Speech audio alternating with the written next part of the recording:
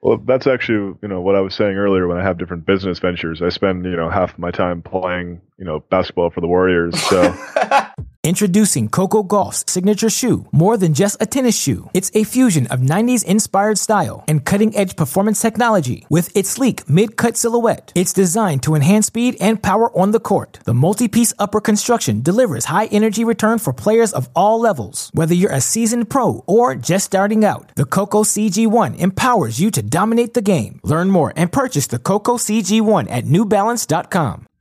Welcome to the Tennis Files Podcast, bringing you advice from the top minds in tennis to help you improve your game. And now, here's your host, Mehrban Iranshad. Hey guys, this is Mehrban from the Tennis Files Podcast, and it is my great honor and pleasure to welcome professional tennis player Klay Thompson to the Tennis Files Podcast. Klay is a 24-year-old professional tennis player from Venice Beach, California. He grinds a lot of tournaments on the Challenger Tour mainly, in his quest to, reach the next level and get to, the highest ranks of the sport. He reached a career high of, 408, this past May. I think many of you have probably seen Klay's YouTube videos. One of them went pretty viral where he reached the semis of a Challenger in, Champaign, Illinois, I think last year, winning, 6 matches over there, which is pretty incredible. And actually, my friend Othman Garma from episode 17, who's the coach of Doubles Pro Tread Huey, is the one who connected me with Klay. So I'm very thankful to Othman for that. Shout out to you, Othman. Klay, I just really appreciate you coming on to the show today. yeah, I'm happy to be here. And, like I said earlier, I really enjoy giving back to the game of tennis, and it's important what people like you do with bringing kind of the players to the fans and kind of keeping the community together.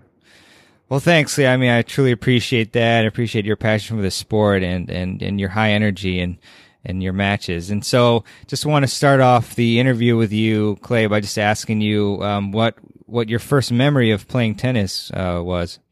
My dad was a pretty avid tennis player. He picked it up probably when he was like 30s, in his mid 30s. And, he played a lot of kind of, open tournaments, national 30s, 40s, that kind of thing. And so my earliest memory was probably just being a kid and, him having kid duty and bringing me down to the tennis courts with him to kind of watch him play. And I would just kind of play with my action figures in the back while he would be playing against whoever he was playing against. And then, before long it became, okay, let me give this a shot, since I'm here. And, I kind of, that was kind of the beginning of my tennis career. It began on the public courts, down in Santa Monica, in between Santa Monica and Venice on Ocean Park. And that was kind of the beginning of it all. That's fantastic, Klay. Definitely a great state to start tennis. And I'm glad that your dad, was an avid player that got you into this wonderful game. And so you mentioned obviously that you picked up tennis with your dad's involvement, but did you also play any other sports? And if so, how did you decide on pursuing tennis? Yeah, I played a lot of sports in elementary and middle school. Baseball, basketball, never played football, soccer, kind of all the major sports that, kids are involved in. And, I was pretty good at all of them. I enjoyed playing all of them. And I remember, when I was kind of deciding, should I play, I think I kind of narrowed it down to basketball and tennis. And, I was talking to my dad and my mom about what I wanted to do. And, being an only child, being kind of the type of kid that I was and my personality, I did like the kind of independent, aspect of tennis, being, your own blame if you lose, your own celebration if you win. So I kind of like that part of it. And, since my dad was such an avid fan of the game, he kind of pushed me in that direction as well. And, I've been extremely happy with my choice ever since. Yeah, I think that makes a lot of sense, with your dad having that background to, provide you with an instant feedback and great direction. But definitely at 6'6", I believe you would have been probably a great basketball player. And, it's funny you mentioned being an only child. I'm also an only child, and I played some basketball and tennis. I think I sucked at basketball though, but, ended up obviously choosing tennis, also for the individuality of it all. So Klay, did you have any tennis idols while you were growing up? when I was a kid, I really enjoyed watching Leighton Hewitt play. Again, because of his fire and his competitive nature, and just his style in general. I really liked it, and that was kind of probably my earliest idol that I can remember. But then, as I started to become a player and a fan of the sport more and more. Pete Sampras, who I'm actually, decent friends with now, has been probably the biggest role model as far as on the court playing. And then as far as, now I really like to watch old matches. I really like watching the kind of era of John McEnroe, Bjorn Borg, you have Yvonne Lendl, all those guys. That's probably my favorite to go back and like watch old matches. I think those are probably my favorite guys to watch. Vitas Gerulaitis was one of my favorites for sure. So that whole generation of players was really, influential for me. I really like the serve and volley game. I thought that was really fun to watch. And just kind of the overall, personality and flair that tennis had during that kind of quote unquote golden age, I thought was really cool. That's when, my generation now, which is, the 20s, millennial generation, that was when, those kind of demographic of people were really interested in tennis. And that was like, oh, I want to go to the US Open and watch, McEnroe or Gerulaitis because I love them. And, they're role models for my kids and, or they're role models for, me or whatever it is. And it's kind of that feeling of like really getting behind a player and supporting them. Jimmy Connors' run at the US Open in whatever year that was, like that was really inspirational. And I really enjoy kind of that kind of passion and that, kind of flair that those players had. And so I think that, those kind of players and what they bring to the game is something that I really value. Yeah, I think that's a great point about, all these players who particularly bring a lot of passion and energy to the court because that will attract more, casual viewers and fans to the game. So I think that's fantastic that that you actually, do and that.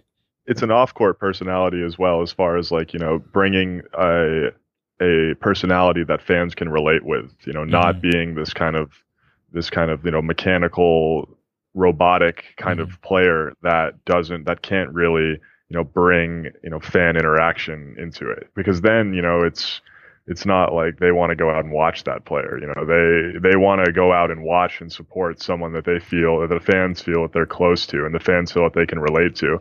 And, when you see some of the players now, it's like they're so unrelatable. It's really cool watching them play. Obviously their game is so incredible, but they're so unrelatable that it's tough to be like, oh, I really want to get behind that person as much as I can. Yeah, no, again, excellent point. I mean, that actually reminds me of watching Benoit Paire at the City Open, which is like around my hometown, is in DC. And so before his matches, he was just sitting, on the courts, like watching a couple random people play and commenting. And it just reflected in his efforts with the fans when he wasn't playing, that a lot of people were cheering for him, and he was very endearing to them as well. Also talked to, your teammate Mackie there, but we'll get into that, talk about him later. But yeah, and, Clay, obviously you're a great tennis player and, a lot of people have seen your play, but what are 3 things that most of the world doesn't know about Klay Thompson? Let's see. I'm a huge writer now. I went to school for creative writing. Wow. And, I've majored mainly in poetry there. I did a lot of screenwriting on the side, but now, that's something that I'm really taking into my professional tennis career as well, and something that I do on the side a lot. I write. Right now, I'm kind of focusing on the new wave of mediums, which is kind of like writing for VR experiences, writing certain like video game stuff, either for mobile or kind of, new small experiences, obviously, because I'm not working for the big companies, but I'm trying to kind of, use that. I kind of got that passion by playing video games when I was a kid and really being, super immersed in the world that they create and the experience that they provide. And so now with kind of, virtual reality and augmented reality coming out, I think, that art of storytelling is really cool. And that's one of the things that I value a lot in, my life, is just the story and the whole experience of going through it all. So I think that's maybe something that people wouldn't know about me. Wow. Let's see. Another thing that people don't know about me. Well, I've lived in Venice my entire life, pretty much. I went to I grew up in LA, in West Side LA. Went to a private school in Santa Monica for high school and middle school, and then went to UCLA, and moved back to Venice afterwards. And I really love the experience that tennis gives me to be able to travel the world, and see the world. But at the same time, I'm just an LA kid, an LA guy. I mean, I really love it here, and at this time in my life, I couldn't really imagine living anywhere else. Yeah. And then a third thing would be, I'm really involved in kind of, alternative medicines. My godfather and godparents created a company called Herb Farm, which is like Echinacea, St. John's wort, kind of a, more of a, alternative approach to over-the-counter pharmaceutical medication. And so I'm really involved in, trying, healthy living, lifestyles like that. But also, I really, enjoy finding, healthy alternatives to a lot of the, medicine that's out there today. And that's something that I'm very passionate as well. Well, Clay, that's probably the best answer that I've ever heard about, for this question. In particular, I'm very fascinated about, the creative writing that you mentioned. I think that's really cool that you have another outlet like that. And I'm wondering, do you just, when you're not training, is that pretty much what you do? Yeah. Even when I am training, it's what I do. It's very therapeutic, actually, to, if you are, because it does, tennis is really repetitive. It's a grind, it is like that. And, if you're able to, supplement that day in, day out kind of grind with something that can really get your mind away from it all and kind of transport you to a different dimension, which is, that's why I fell in love with it in the first place. What I was saying earlier. It's the ability to take yourself, kind of out of the life that you're living and transport it into another realm, and that you just completely become immersed in. And that's what video games do so well. And that's why I'm a huge fan of them, because, you kind of almost forget your normal life for a little bit while you're playing them, or while you're fully, becoming into that story. So it's a great way for me to unwind at night, to take a day off and just kind of get back to a story that I'm writing or something. And it just really it's therapeutic more than anything. Yeah, that's fantastic, Clay. And I'm wondering, what's your favorite video game? Maybe one you're playing right now, or something. I'm a huge fan of the Final Fantasy series. That's a big fantasy series, and they just actually released the new title last week that I've actually been playing. And that Final Fantasy X was probably the first game that I played as a kid that really had that profound effect on me of, a true different world, protagonist, antagonist, romance, all that stuff, all bundled in one. And I'm also a big fan of League of Legends, which is taking over the esports scene and the competitive scene, which doesn't really have that storytelling aspect of it, but I think it's really cool with the upcoming scene. And I went to the World Finals while they were in LA. Saw nice. 2 Korean teams battle it out for the championship, and at the Staples Center. To see, people playing video games with, thousands of adoring fans at the Staples Center was a pretty cool thing to witness. Yeah, that's pretty amazing. I've got a lot of friends who love League of Legends, and I actually in college I played in this Counter-Strike league, the lowest league, but briefly. But it was a very fun game. So on occasion, I played a lot of Counter-Strike when I was a kid. It's also a very fun game. I agree. That's awesome. Have you played CS:GO at all? No, I haven't. I played Counter-Strike when I was probably 7th grade, 6th grade. I haven't actually returned to that game in a very long time. Gotcha. Well, I think if you were to put up some sort of blog, I think people would love that. So, I know you've got a lot of passions going on, but with your... Yeah, I've definitely been thinking about that. Yeah. If you need any help with that, just let me know. Sure. Sweet. So Clay, that I love talking about all that, that we just, explained as far as the video games and your creative outlets. But also wanted to ask you about your junior career as well. And so what was the first tournament that you remember playing in as a young kid? The first tournament I remember playing in was a small tournament. I think it's Samo High or something in LA. I was probably like 8 or 7 maybe at the time.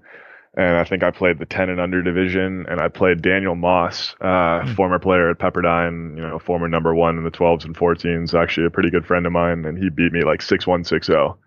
And I remember just being like, wow, that's a player. Yeah, I mean, I guess that motivated me to keep playing. I didn't quit after that. So, but it's still pretty, me and him joke about that all the time. He was, one of the first players, or he was the first player to ever give me a whooping in a competition. Yeah, well, I mean, I think that's really critical to see the reaction you had, because a lot of people would have just probably quit the game at that point. But, you actually found yourself wanting to, improve so that you could, beat him and others someday. So I think that's fantastic. And so, on the flip side of that type of experience, what did it feel like to win your first tournament? I actually can't remember the first tournament I won. I remember the first loss way better than I remember the first tournament I won. You won too many, probably. I remember specifically winning one tournament in like Anaheim, I think, for a designated, one of those 10 and unders or something. And I remember being in the finals, and we split sets. So it was in the third set. And at that point in the juniors, you have a little bit of a break between the third. And I was talking to my dad in between, and he's like, man, it's really exciting to be in the finals, to be able to, compete for, something like this. So just go out there and do your best and have fun. And either way, like, I'm still going to love you. And, we're still going to, have, a fight. Like, it's not going to end your life if you lose this match. And, I guess, that kind of had a good effect on me. And, I came out and I remember winning that match. And that's kind of one of the earliest memories that I have of, winning a tournament is probably that one. I'm not sure if it was, my dad's talk in between the second and third, or, the match itself, or what it was. But, I actually haven't conjured up that thought in a while, or that memory in a while. So thanks for jogging that one. No worries. But, yeah, that's about all I can give you, I think, as far as winning my first tournament. No, that's great stuff. And that's one of the keys really to success, is just to remember at the end of the day to just, enjoy the game. I think a lot of us, we get kind of caught up too much in the results of it all. And then that's when we, kind of lose our emotions and, get nervous and all that. So, great to hear. And so, obviously, you're a highly ranked, player, and you were, number 1 in college. So, but I'm curious about your kind of, the progression of your junior career. So, for example, how high of a ranking did you reach, and how did it go for you from the 10s onwards to the 18s? Yeah, so obviously the 10s, I mean, you just play kind of, local SoCal tournaments. I don't think it doesn't even get national until the 12s, or at least it didn't when I was playing in that age division. So, 10s, 8s, I'm kind of just playing around Southern California, driving down to Orange County a lot on the weekends, all that fun stuff. And I worked with just a coach at those public courts that I was telling you about, nothing serious, just kind of maybe 3 or 4 times a week, whatever it was. And then in the 12s, we started to be like, okay, I'm decent enough, to, play at a national level. So, let's pursue a few of those tournaments. And so we started, going to like the Tucson, Winter Nationals, Florida for the clay courts, because we used to have a house in Florida. So I would go there every summer regardless. And, kind of things like that. But it was more of a natural progression as far as just like, okay, we're not like, oh, you're a national talent. Now we're going to go out and play all these tournaments. It was more like, oh, I'm having fun playing this. So, why not go test my skills, in the waters of, national competition. So, I definitely remember the brutal summers in Florida playing, in 100 degrees and humidity in the clay courts there, and then the super cold winters in Tucson, getting up at 6 in the morning in 30-degree weather when it was freezing outside and playing. And then when I got to 14, I think is when I started really playing a national schedule as far as national opens, level threes, hard courts. I remember was in San Antonio, the 14s.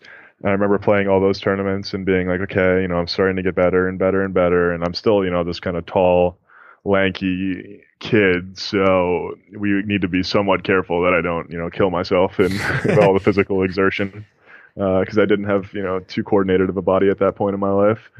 And I remember definitely going through a few small injuries, nothing huge, but, I remember playing 14s nationals with like a bad scap or bad back or something, and I couldn't hit a forehand or a serve, so I played just with a slice forehand and then a backhand.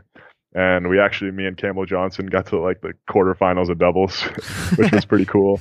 I remember I lost first round in that tournament though in singles, and I was just so distraught because I actually was pretty highly ranked at that time. And then at that time, I think I ended my 14 and under career at like 3 or something in the country, 3 or 4 in the country. Wow. And so obviously I'm like, okay, I'm pretty decent. And then the 16s was the first year that I like really went after, okay, like I want to, try and really do this. And so I remember backtrack to my freshman year at high school, I met this coach who was coaching my high school team. And I went to Crossroads, which is this private art school in Santa Monica, totally liberal arts. Like they don't care at all about sports, really. It's, all about arts and sciences and theater and that kind of thing. And we kind of put together this team of misfits. That was me, Reese Milner, Alex O'Haley, and Eric Koenig, who are all like top ranked, SoCal players. And it kind of just came together, like, I don't know how. And we won state that year. Beating Brentwood, which had, a lot of great players and historically like a great team. So we won state that year, and it was like this huge kind of celebration. Like, wow, we can't believe we did this. And the school was like, wow, we won tennis. Like, what? Like, I don't think even anyone knew how to react to that one. And, it ended up being such a great experience that I ended up working with the assistant coach at the time. Who just became like kind of like a mentor to me. His name was Scott Bailey, and he was working at the Palisades Tennis Center at the time, which was owned by Steve Bellamy, the founder of the Tennis Channel. And Steve, saw me and was like, oh, this kid's super nice. He's great at tennis. So he kind of just gave me, carte blanche of the Palisades Tennis Center, and we could use, a basket up there.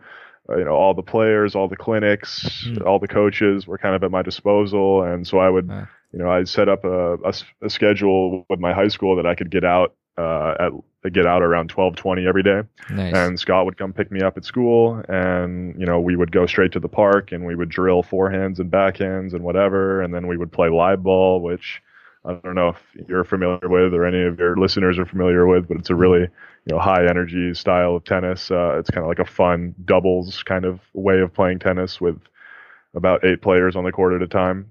Wow. And so we would play that, and that kind of helped my volleys a lot. And I think attributed to my high energy style of tennis. And, me and Scott just kind of took off and started playing all those national tournaments and, through the 16s. And I remember one of the highlights was getting to the finals of the Easter Bowl and losing to Jack Sock 7-6 in the third. Wow. And then coming back an hour later and then winning doubles. Oh, man. So getting a silver and a gold ball on the same day. So that was pretty cool. And I ended my 16s career at number 2 in the nation, right behind Jack Sock, wow. which was a great accomplishment. And I was really happy about that. And then it became the natural progression of, okay, let's start looking at colleges.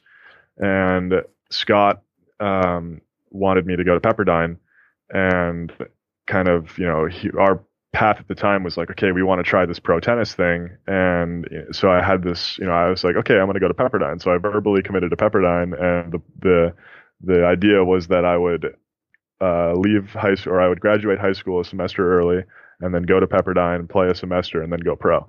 And so me at the time, I was like this 16-year-old kid, and I was like, oh yeah, that sounds like a great idea. Like pro tennis. Yeah, it sounds like a great idea. And then as I kind of started being like, oh, wait, I don't know if I want to do that. I'm liking my high school right now. I kind of want to graduate on time with all my friends.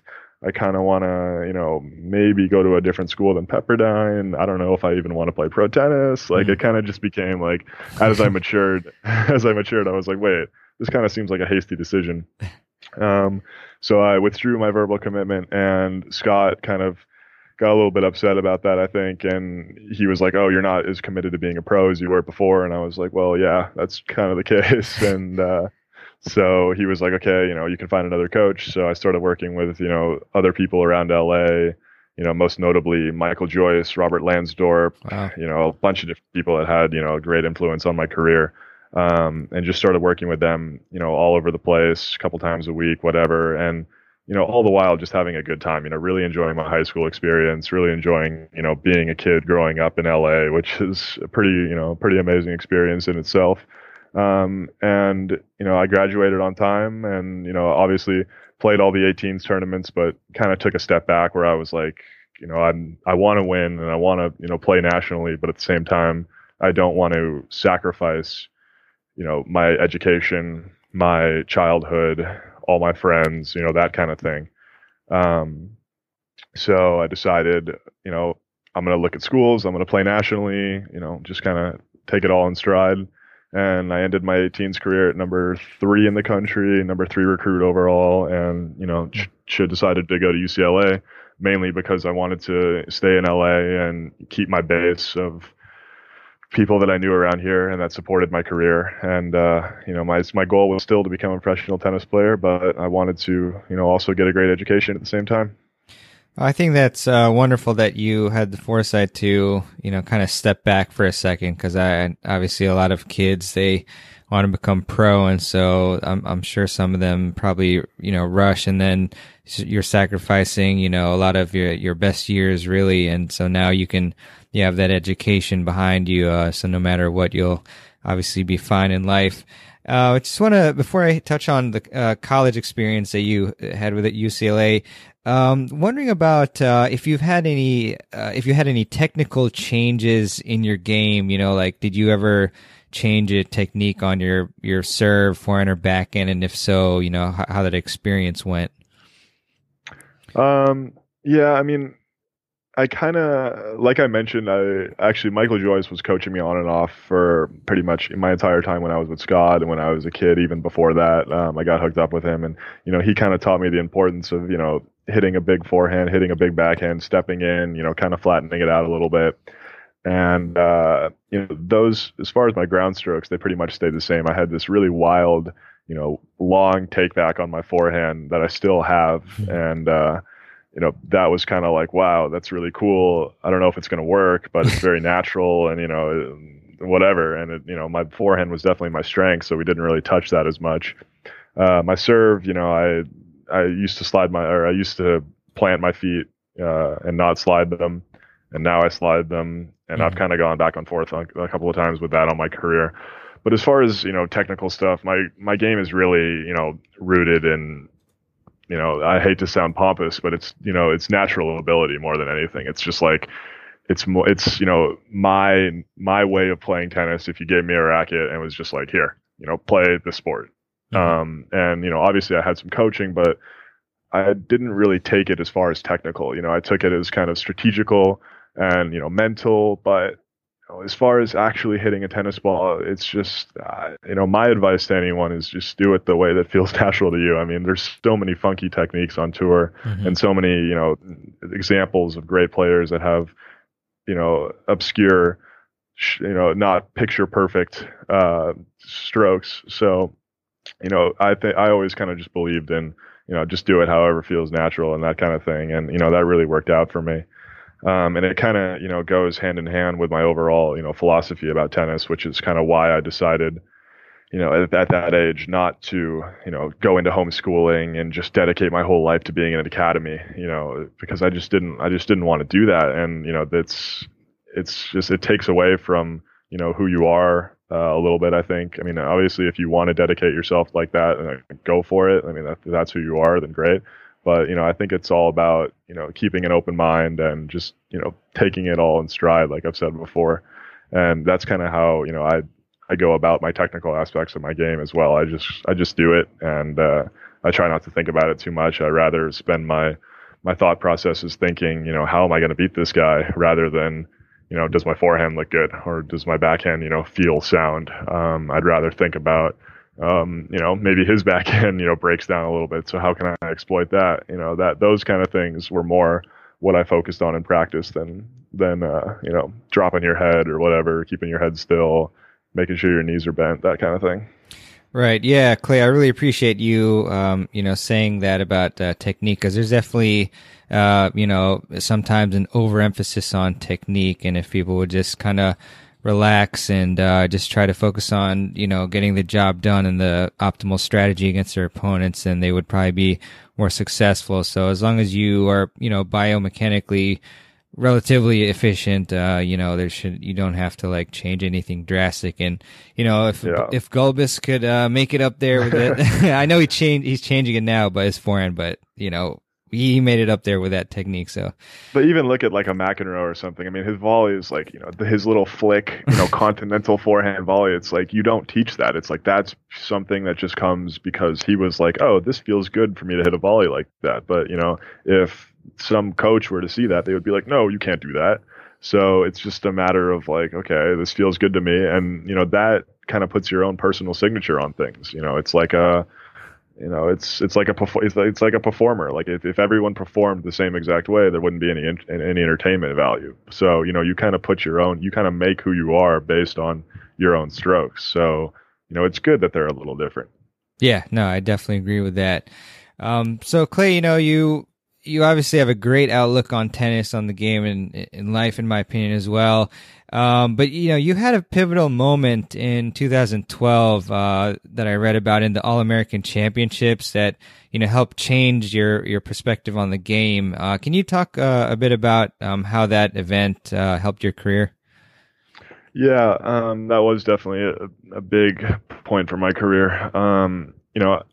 As maybe you can tell by this point, I've always been a pretty, happy-go-lucky guy as far as my life goes. But when I would step on the court, I am a very competitive person at the same time.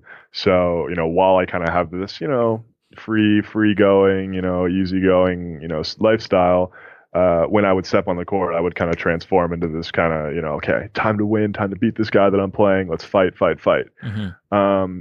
And, obviously that got me to where I was. Like, I wouldn't have been a top junior in the country. I wouldn't have been able to go to UCLA if I didn't have that.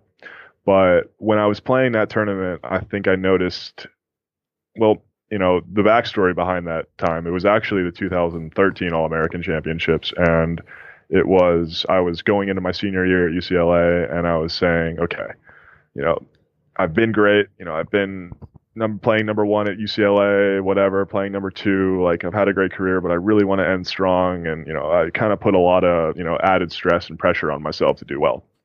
And I lost in the first round to Axel Alvarez from Oklahoma, who's a great player. No, nothing to take away from that. But when I was on the court, I was just like, man, I'm just like, I'm not freeing myself up. Like, I'm not hitting, my shots. I'm kind of, really tight about, like, not nervous, but like, I really want to win. And I lost that match, and I went back to my hotel room, and I was just so, upset because I really wanted to do well in that tournament. And, I remember seeing Dennis McCurchin, teammate, just laying on his bed next to me, and he was like, dude, what are you so upset about? And I was like, man, I just lost first round. He's like, dude, who cares? Like, honestly, like, who cares? And I was like, I mean, you're kind of right. Like, I mean, now that I'm off the court, like, I don't really care that much. But like, when I was on it, like, I really wanted to win. He's like, dude, it doesn't matter. And I'm like, yeah, I mean, you're right. Like, you're 100% right. And at that point, I was like, I didn't want to play. I didn't want to play the consolation at all. I was like, I want to go, home. I want to go hang out with my friends. Like, I don't want to be here at all. And Grant Chen, the assistant at UCLA, who, was probably one of the most influential people in my career so far, definitely at UCLA, but, in my career as well, was like, Clay, you need to play consolation. Like, just go out there, even if you, totally tank, you need to play at least, and, just kind of have fun, whatever. And I was like, yeah, you're right. Like, and like, so his kind of words of, just go play, and Dennis's words of, who really cares.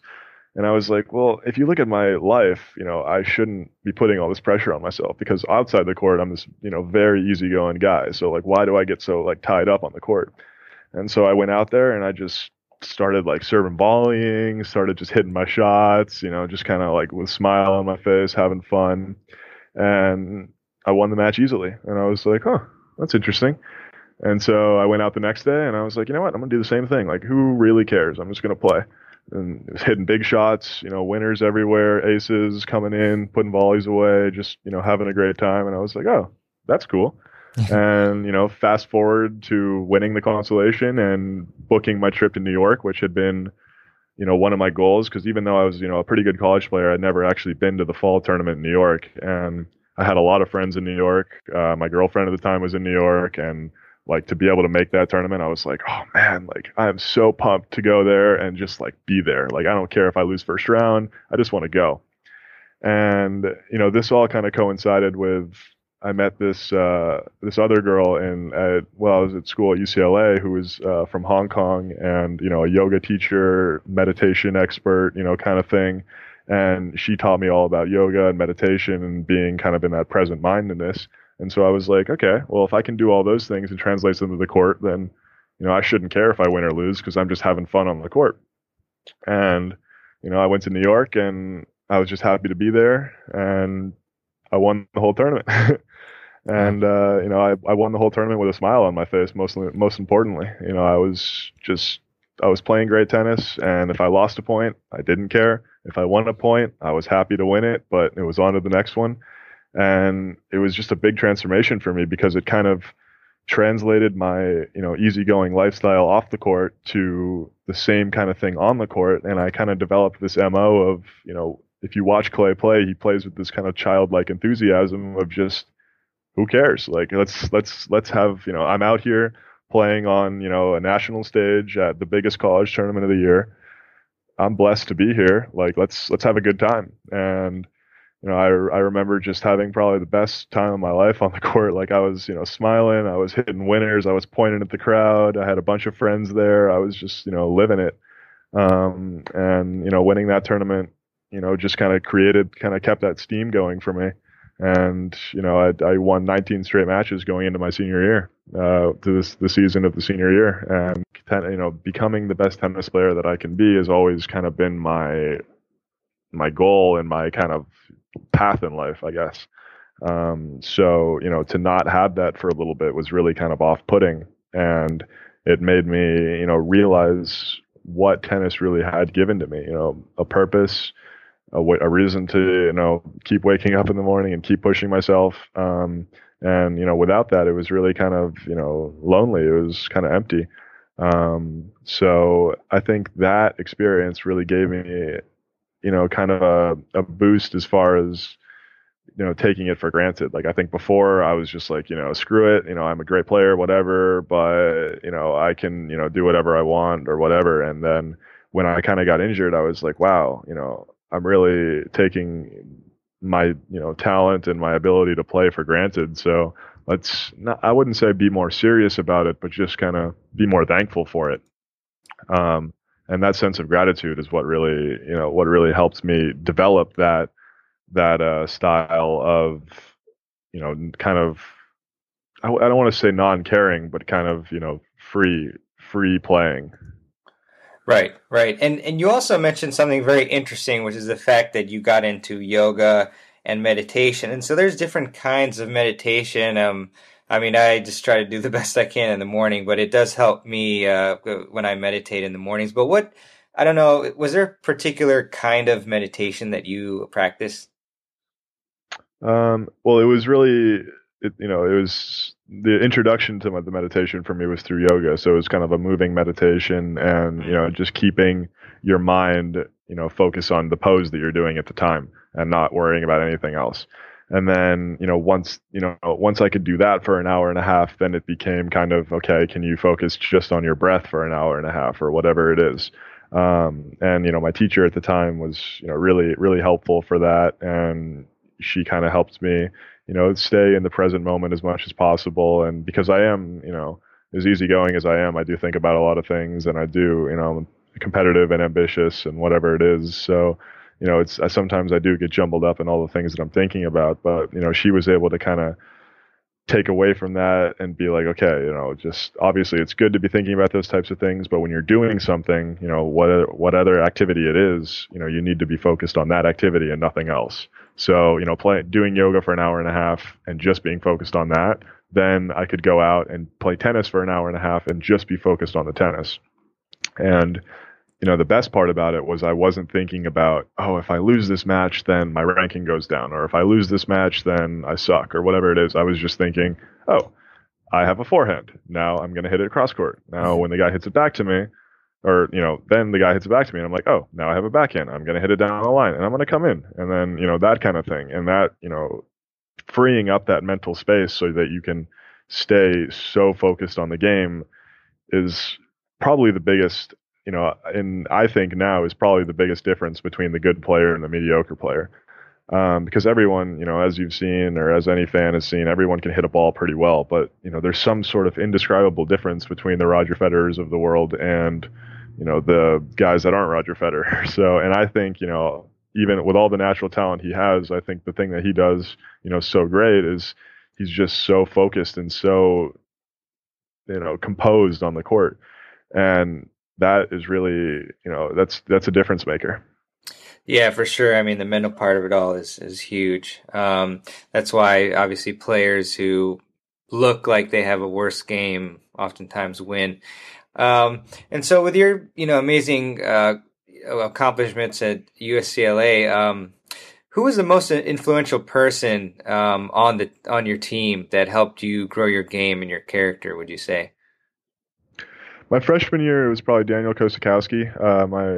He was the number 1 recruit in the country when I was the number 3, and we went to UCLA together and we roomed together. And it was like we got along really well, but it was having two polar opposite people in the same room. He was day in, day out, 100% training, like so focused on being the best tennis player that he could be. And then there was me who was just like, I'm going to go to practice, and then I'm going to go out for a little bit. I'm going to go to dinner. I'm going to have a good time. And, obviously he had a good time too, but, seeing his level of dedication and how much higher it was than mine was like pretty, mind blowing for me, who, me who had always been kind of this laid back, easygoing guy, and seeing someone really, 100% give it their all. And, I kind of started palling around with him a lot, and we would, push each other to do workouts and go hit serves, after hours and stuff like that. So, I think he was really influential for me in the development of my game, just as far as dedication and hard work goes. And then he left to go pro. And, my sophomore year, I was really good friends with Nick Meister. Same kind of thing, seeing his dedication and work ethic. I don't think that, it's not a knock against him or anything like that, but, he's just like Daniel was, he's such a, focused, dedicated guy. And, that's just the way that, he functions. And, seeing that was really, really cool for me, because that's not how I work at all. Like, I'm a total, I'm a creative kind of type. I'm, a little bit like, okay, I'm going to do my work when I want to, and then, step away from it and kind of free myself of it. And to see, and that would, I kind of grew up in LA with a bunch of other creative types, liberals, that kind of thing. And seeing, the mix of, the Nick, the Daniel Kosakowski, the Marcos, all of those guys who are very similar minded, that really played a huge role into developing me into more of a, serious person, not like it really changed my mindset that much, but it to give me that insight of how these people function, it really was big for me. And then, aside from all the inspiration they gave me, like I said earlier, Grant Chen being the great, managerial mastermind that he is, really helped me, get through a lot of tough times with my tennis career. And I definitely wouldn't be where I am without him. Yeah, I mean, that's, one of the biggest principles in life, just to surround yourself with, the best people you can, because you can learn so much from them and integrate what they do well in your own routines and things like that. Obviously, again, great accomplishments over there. And I hate to, bring up possibly, tough match for you all, but I mean, you guys did wonderful in getting to the finals of the NCAA championships. Played Virginia, and it was a tight 4-3 match against them. I've talked to some of them on the podcast as well, Tread Huey and Coach Brian Boland. But can you talk us through just a match like that and like kind of how you react afterwards to just pick yourself back up and keep going as strong as you can moving forward? Yeah, I mean, that was obviously a real heartbreaker. I mean, we thought we won the match, for a second. We were national champions. That was when Adrian won the point, but then touched the net with his foot. So, to have that sense of, wow, we won it, we're champions, and then be like, oh, wait, we're not. Okay, but we're still going to win. And then being like, oh, whoa, we didn't win. That was really tough, and probably one of the most, definitely up there, top 10, top 5 devastating losses, probably top 5 devastating losses in my career. And that was really tough. But at the same time, I don't know if, people are going to come fire back at me for saying this, but, I didn't really feel that we deserved it as a team that year, honestly. And that's why it wasn't, it was a really tough loss, because obviously we wanted to win it, but I didn't feel that individually, as a team, as odd as that sounds, but, as a team, we weren't close enough. We weren't committed enough together. We were kind of just six guys playing for themselves.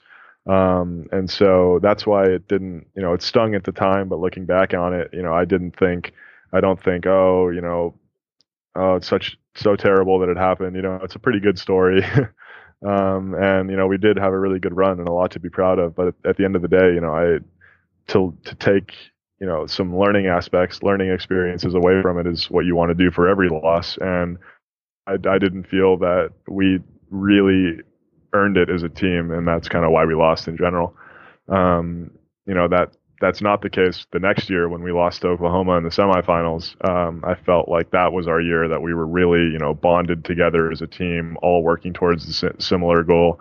And to lose that match against Oklahoma that's the most devastating loss in my career for sure. When I was the number 1 player in the country, Marcos was the number 2 player in the country. We both ended up losing, and to kind of have that feeling of being the leader of the team or whatever it is, and having everyone kind of surrounded together, really fighting for the same goal and losing, even though it was just as close, 4-3. It wasn't the NCAA finals; it was the semis. So I don't know, just because of the kind of camaraderie that we had, I take that loss a lot harder, and so that's kind of what I learned from my junior year, I think. Well, I appreciate, you reflecting on those experiences, and it's important for the audience and everybody to just be reminded that, in people's careers and lives, there's going to be so many ups and downs, but it's just the way you react that determines whether you're going to be successful in moving forward. And you did, I think, play for a bit with Mackenzie McDonald, who I had the pleasure of interviewing at the City Open. Seems like a really great talent, just amazing feel for the game from what I've seen. And so, kind of, what are your impressions about Mackie, based on you're playing alongside him and watching him play, and what do you think about his prospects on the Pro Tour? Yeah, I think he's a great player, obviously. I mean, to win NCAA singles and doubles in the same year is pretty incredible. And he was part of that team that I was talking about that, kind of had that great camaraderie and really bonded together my senior year. So I have a lot of respect for Mackie, and I like him a lot. And I think he's, incredible talent. Obviously, he's got a lot of skills, a lot of great potential for sure. He returns really well. He has great ground strokes. I like the fact that he hits pretty flat. That's going to help him a lot as he gets up to the upper echelons of the game. I think, there's a lot of upside for him. If I had to knock one part of his game, and, I love him to death.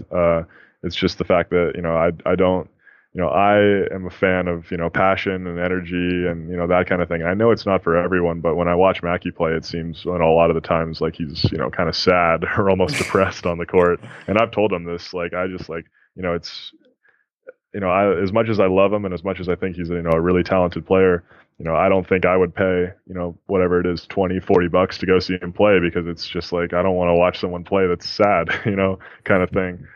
So, my knock to him is like, dude, like, fight, I know you're fighting, but like, show it. And like, you don't have to be like me or like, screaming commands or anything like that. But, to have your eyes always downcast and just kind of like, sad is, just, it's not entertaining. And that's what the sport needs. If Mackey goes on to be, the potential number one American like he could be, I want him to kind of carry that flag in, a confident manner that's like, come watch me play. I'm going to, be America's best talent, whatever, kind of confidence, rather than, okay, come watch me play.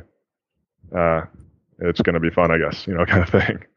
Yeah, no, I know what you mean. And like for a guy like him with the feel that he has and shots that he pulls off, if he can inject some additional personality into his game, I think that would be a real crowd pleaser. Excuse me. Yeah, definitely. Yeah, for sure. So, just moving on to the Pro Tour. I mean, you've, been grinding it for a few years and whatnot. You got to play in the Newport ATP 250 event 2014. I saw that interview, and that was fantastic to see, just like how happy you were.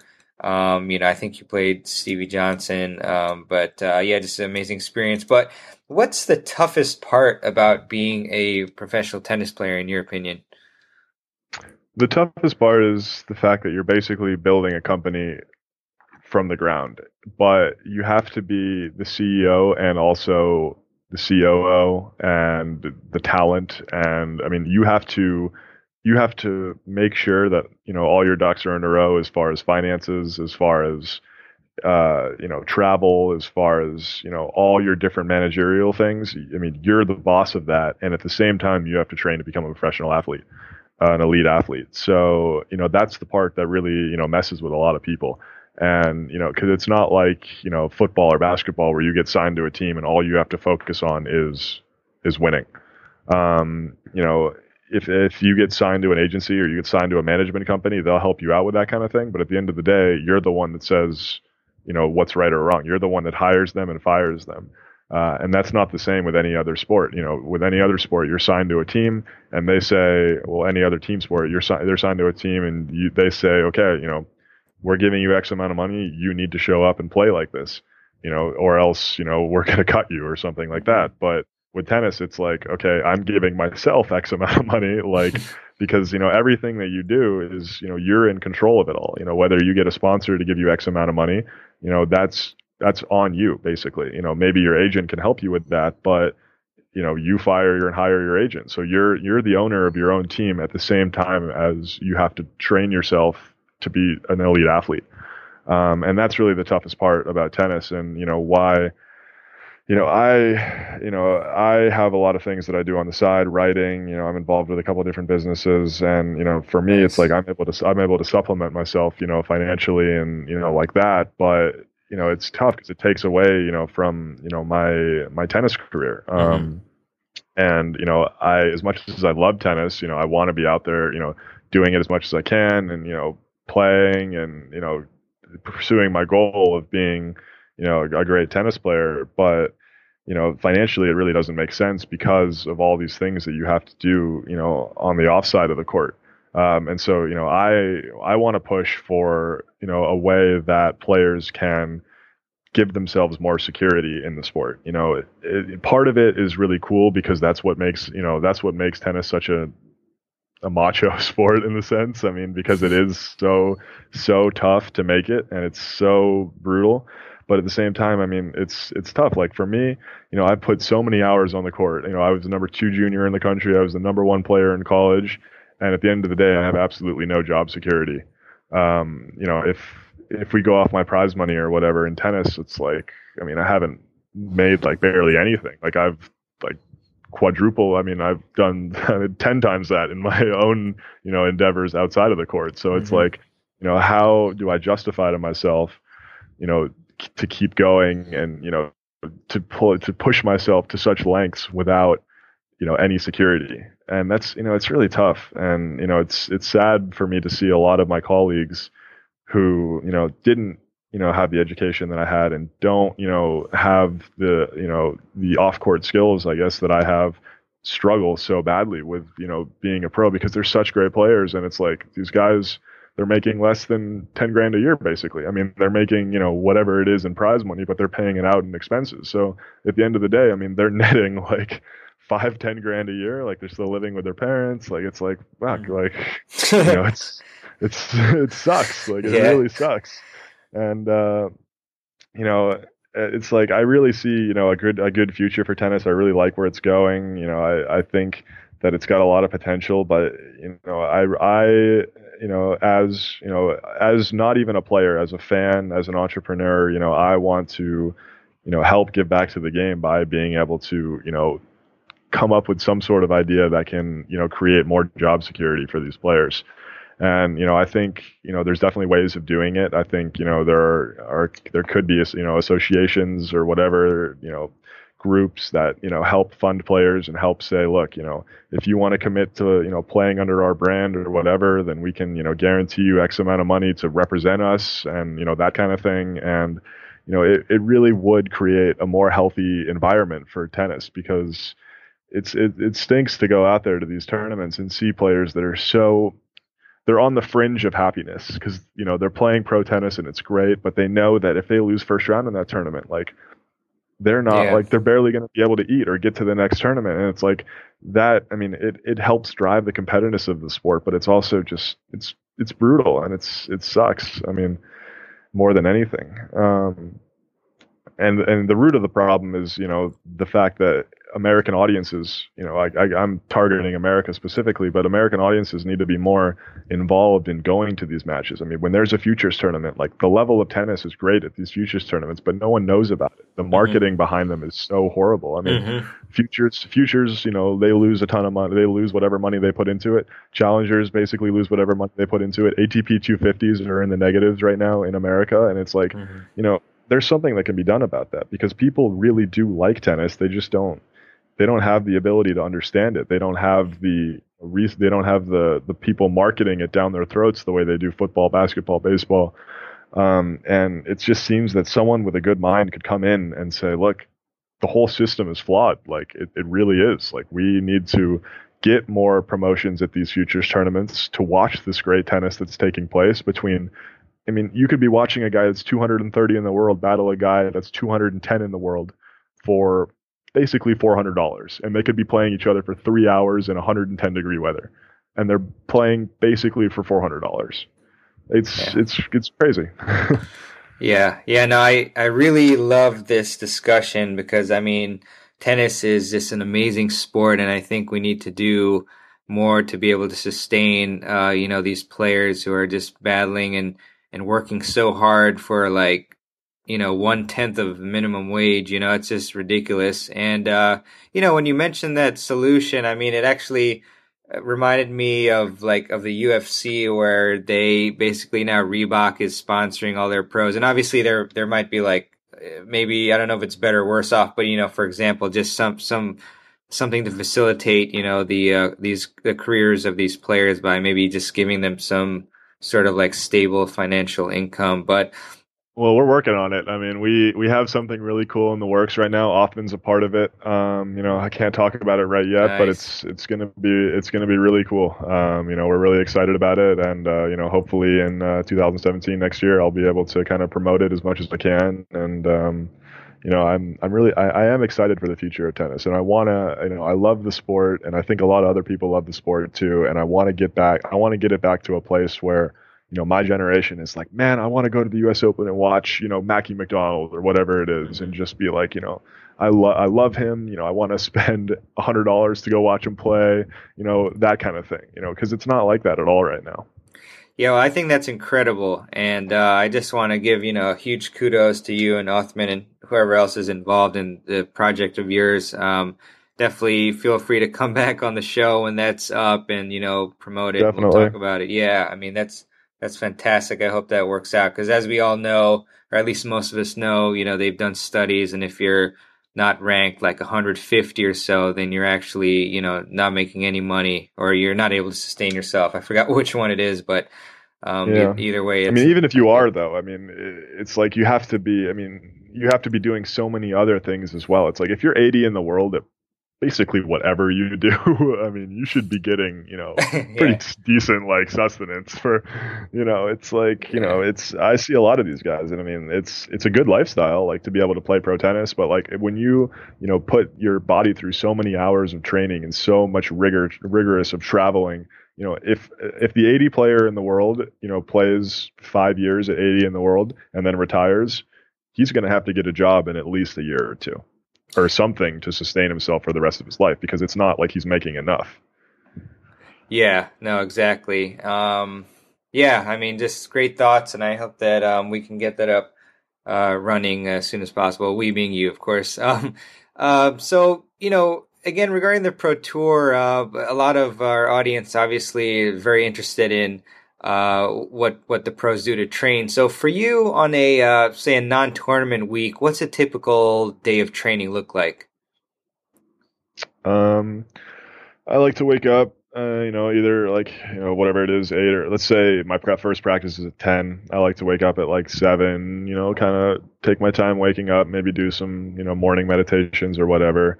And then, do kind of a light workout. I live basically right on the beach. So I like to, walk out on my place and, maybe go for a little run on the beach, do a little kind of, something to warm up the body, stretches, dynamic warm up kind of thing, just to get moving.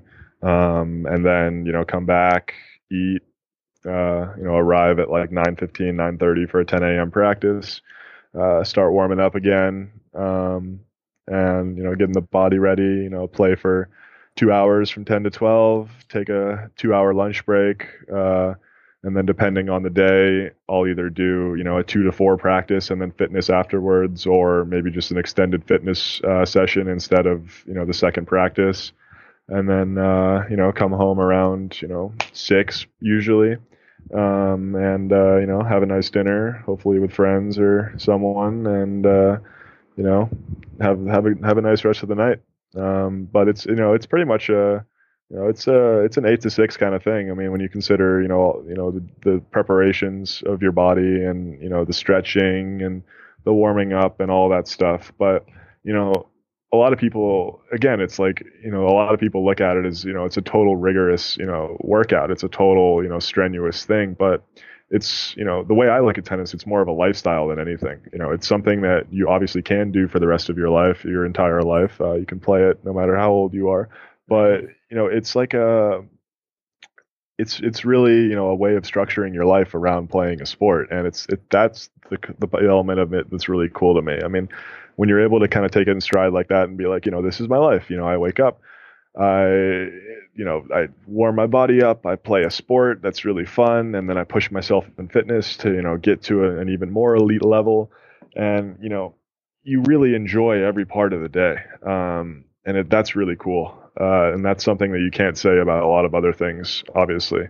So, to really immerse yourself totally in that lifestyle is, I think, truly the magic of tennis. And, it's just about being able to live that lifestyle and not be worried about other things. For me, I'm able to do my writing, which is great, and do a few other things on the side. But, it's like, if I was able to, just live totally that tennis lifestyle and know that, I have 2 years or something to live that lifestyle and not worry about anything else, then, that would give me, a large boost, I guess. But it's, at the same time, it is such a nice lifestyle to live when, you really put all things in perspective. So, I guess, where do you draw the line between privilege and, excess, I guess?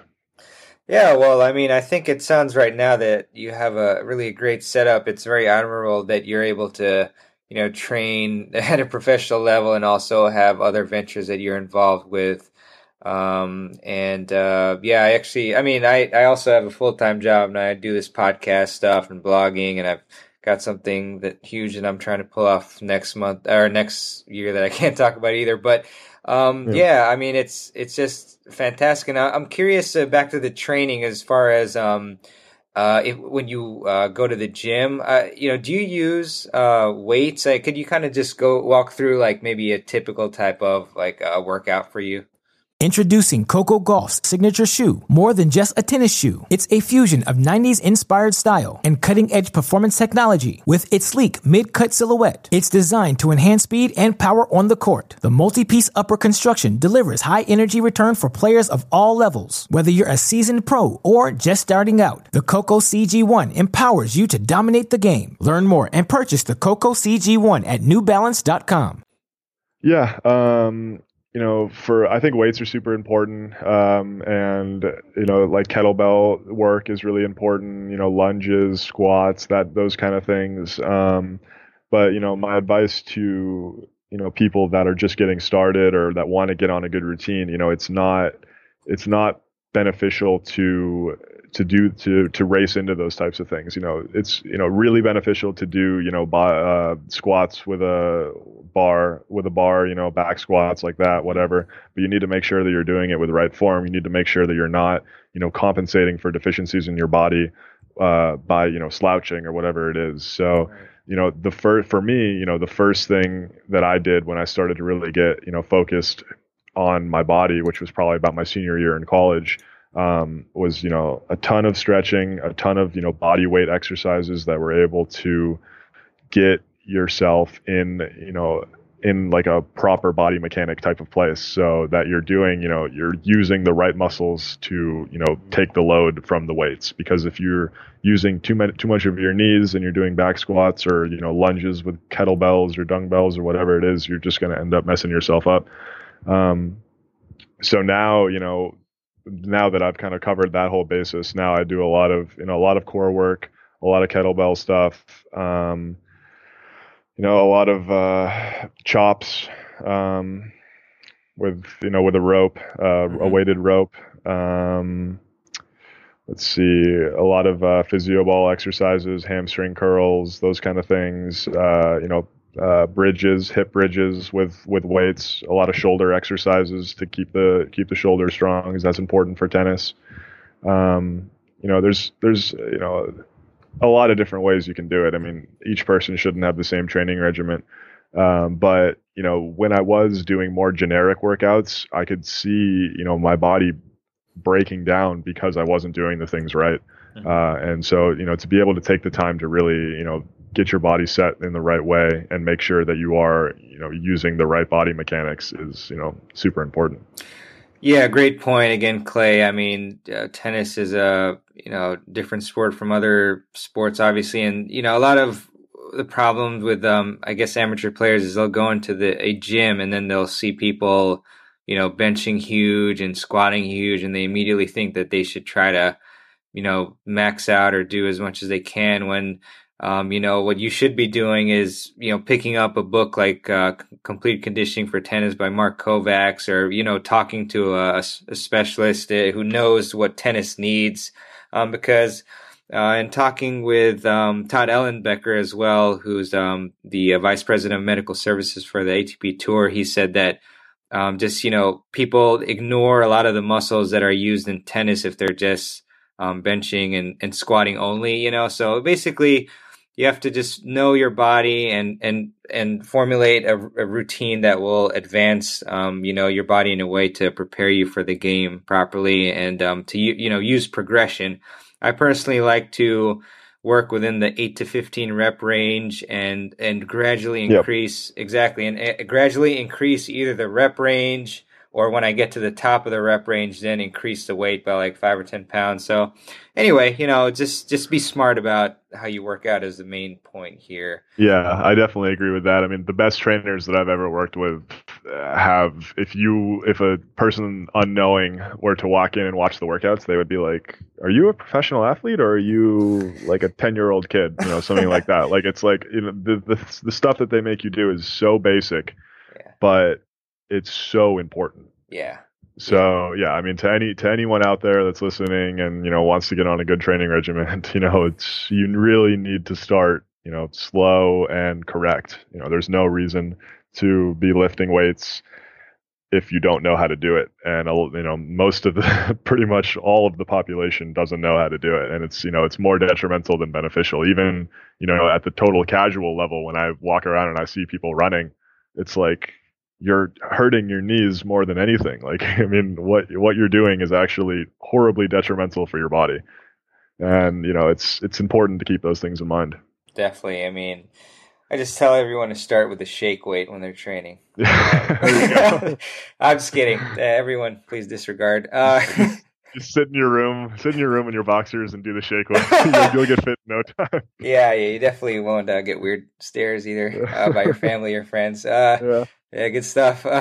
So, wonderful experience that you had, in addition to Newport, of course, was reaching the semis at the Champaign Challenger in Illinois, I believe, last year, and that was captured on video. A lot of just awesome points and great high energy.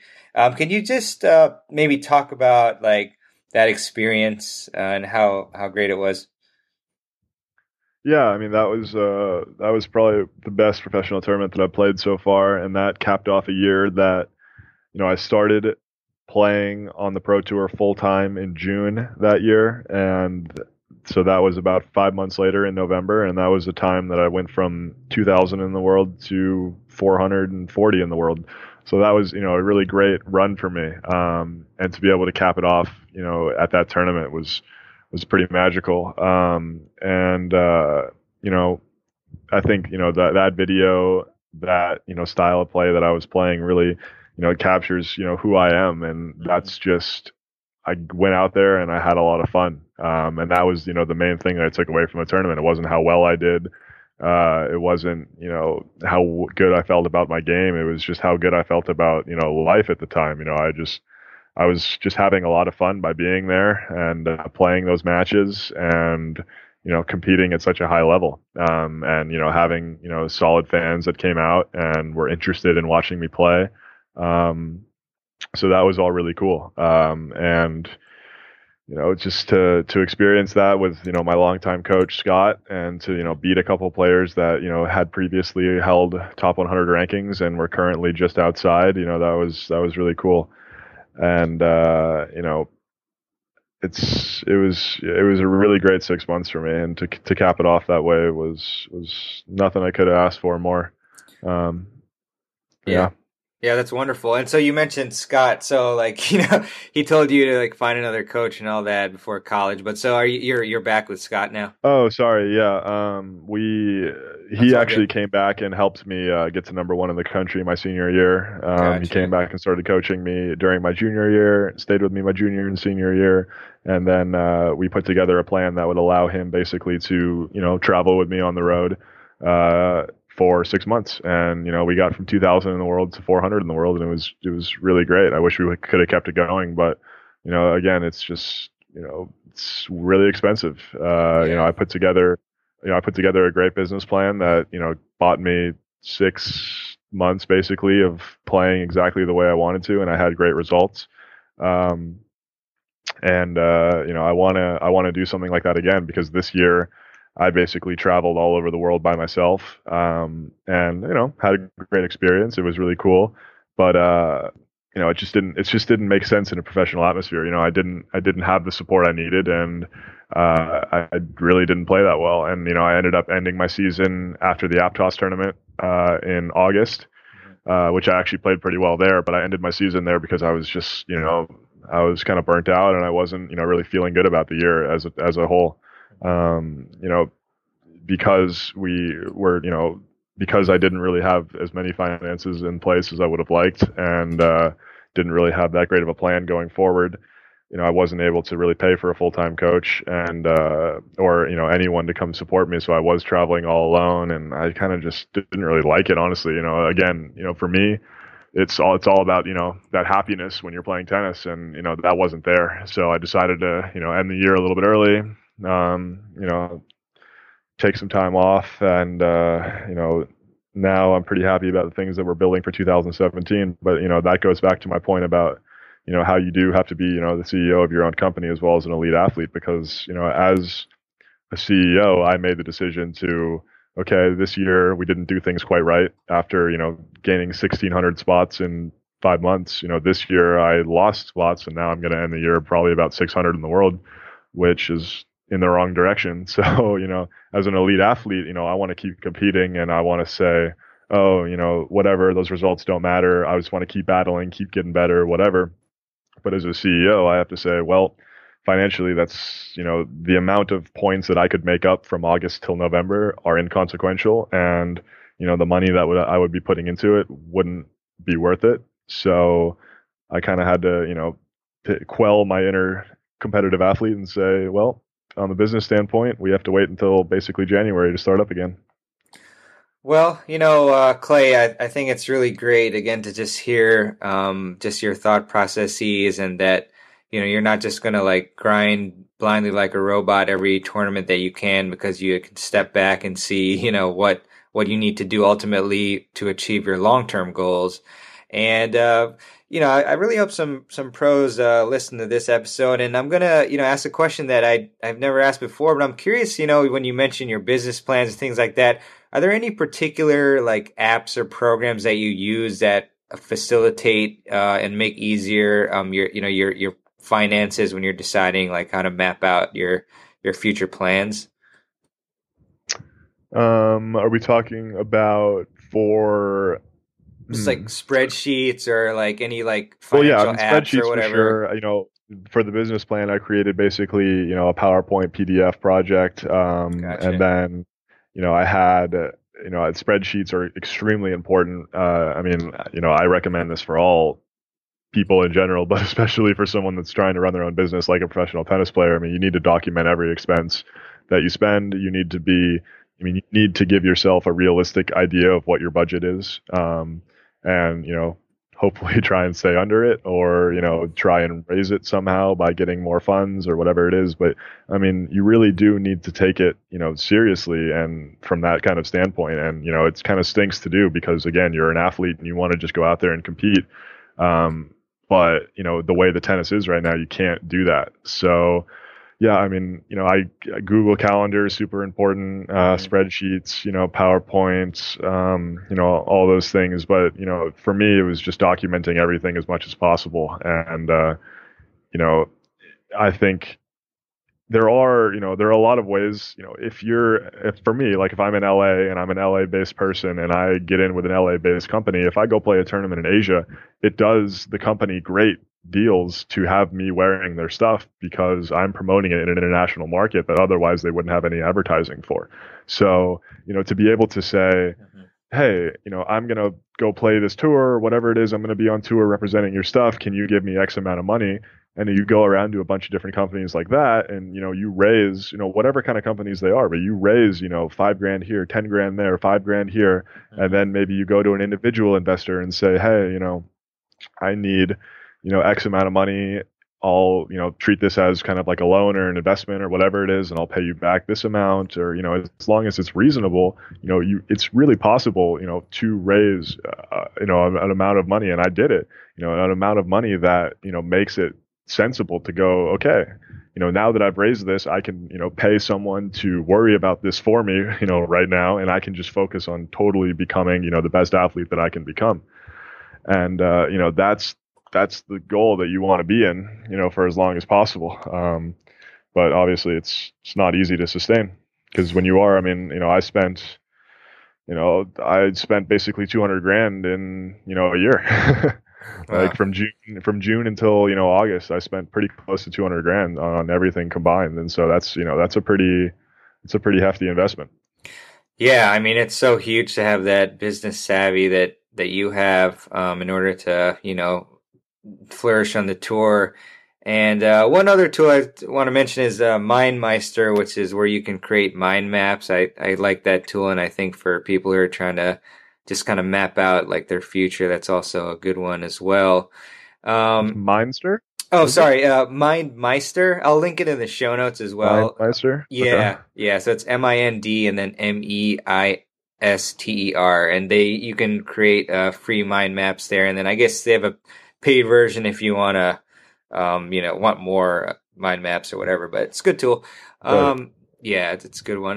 Those maps are really important for really finding out which direction you want to go in, and also what your business strategy and your marketing strategy is going to be. Because unfortunately, you have to have all those things. They're great skills to learn, but if you're a tennis player, again, you don't really want to have them. But they'll help you in whatever you go into in life afterwards, which is why tennis is such a great, path. It really is a great sport to be able to, involve yourself in, because you do learn all of those things.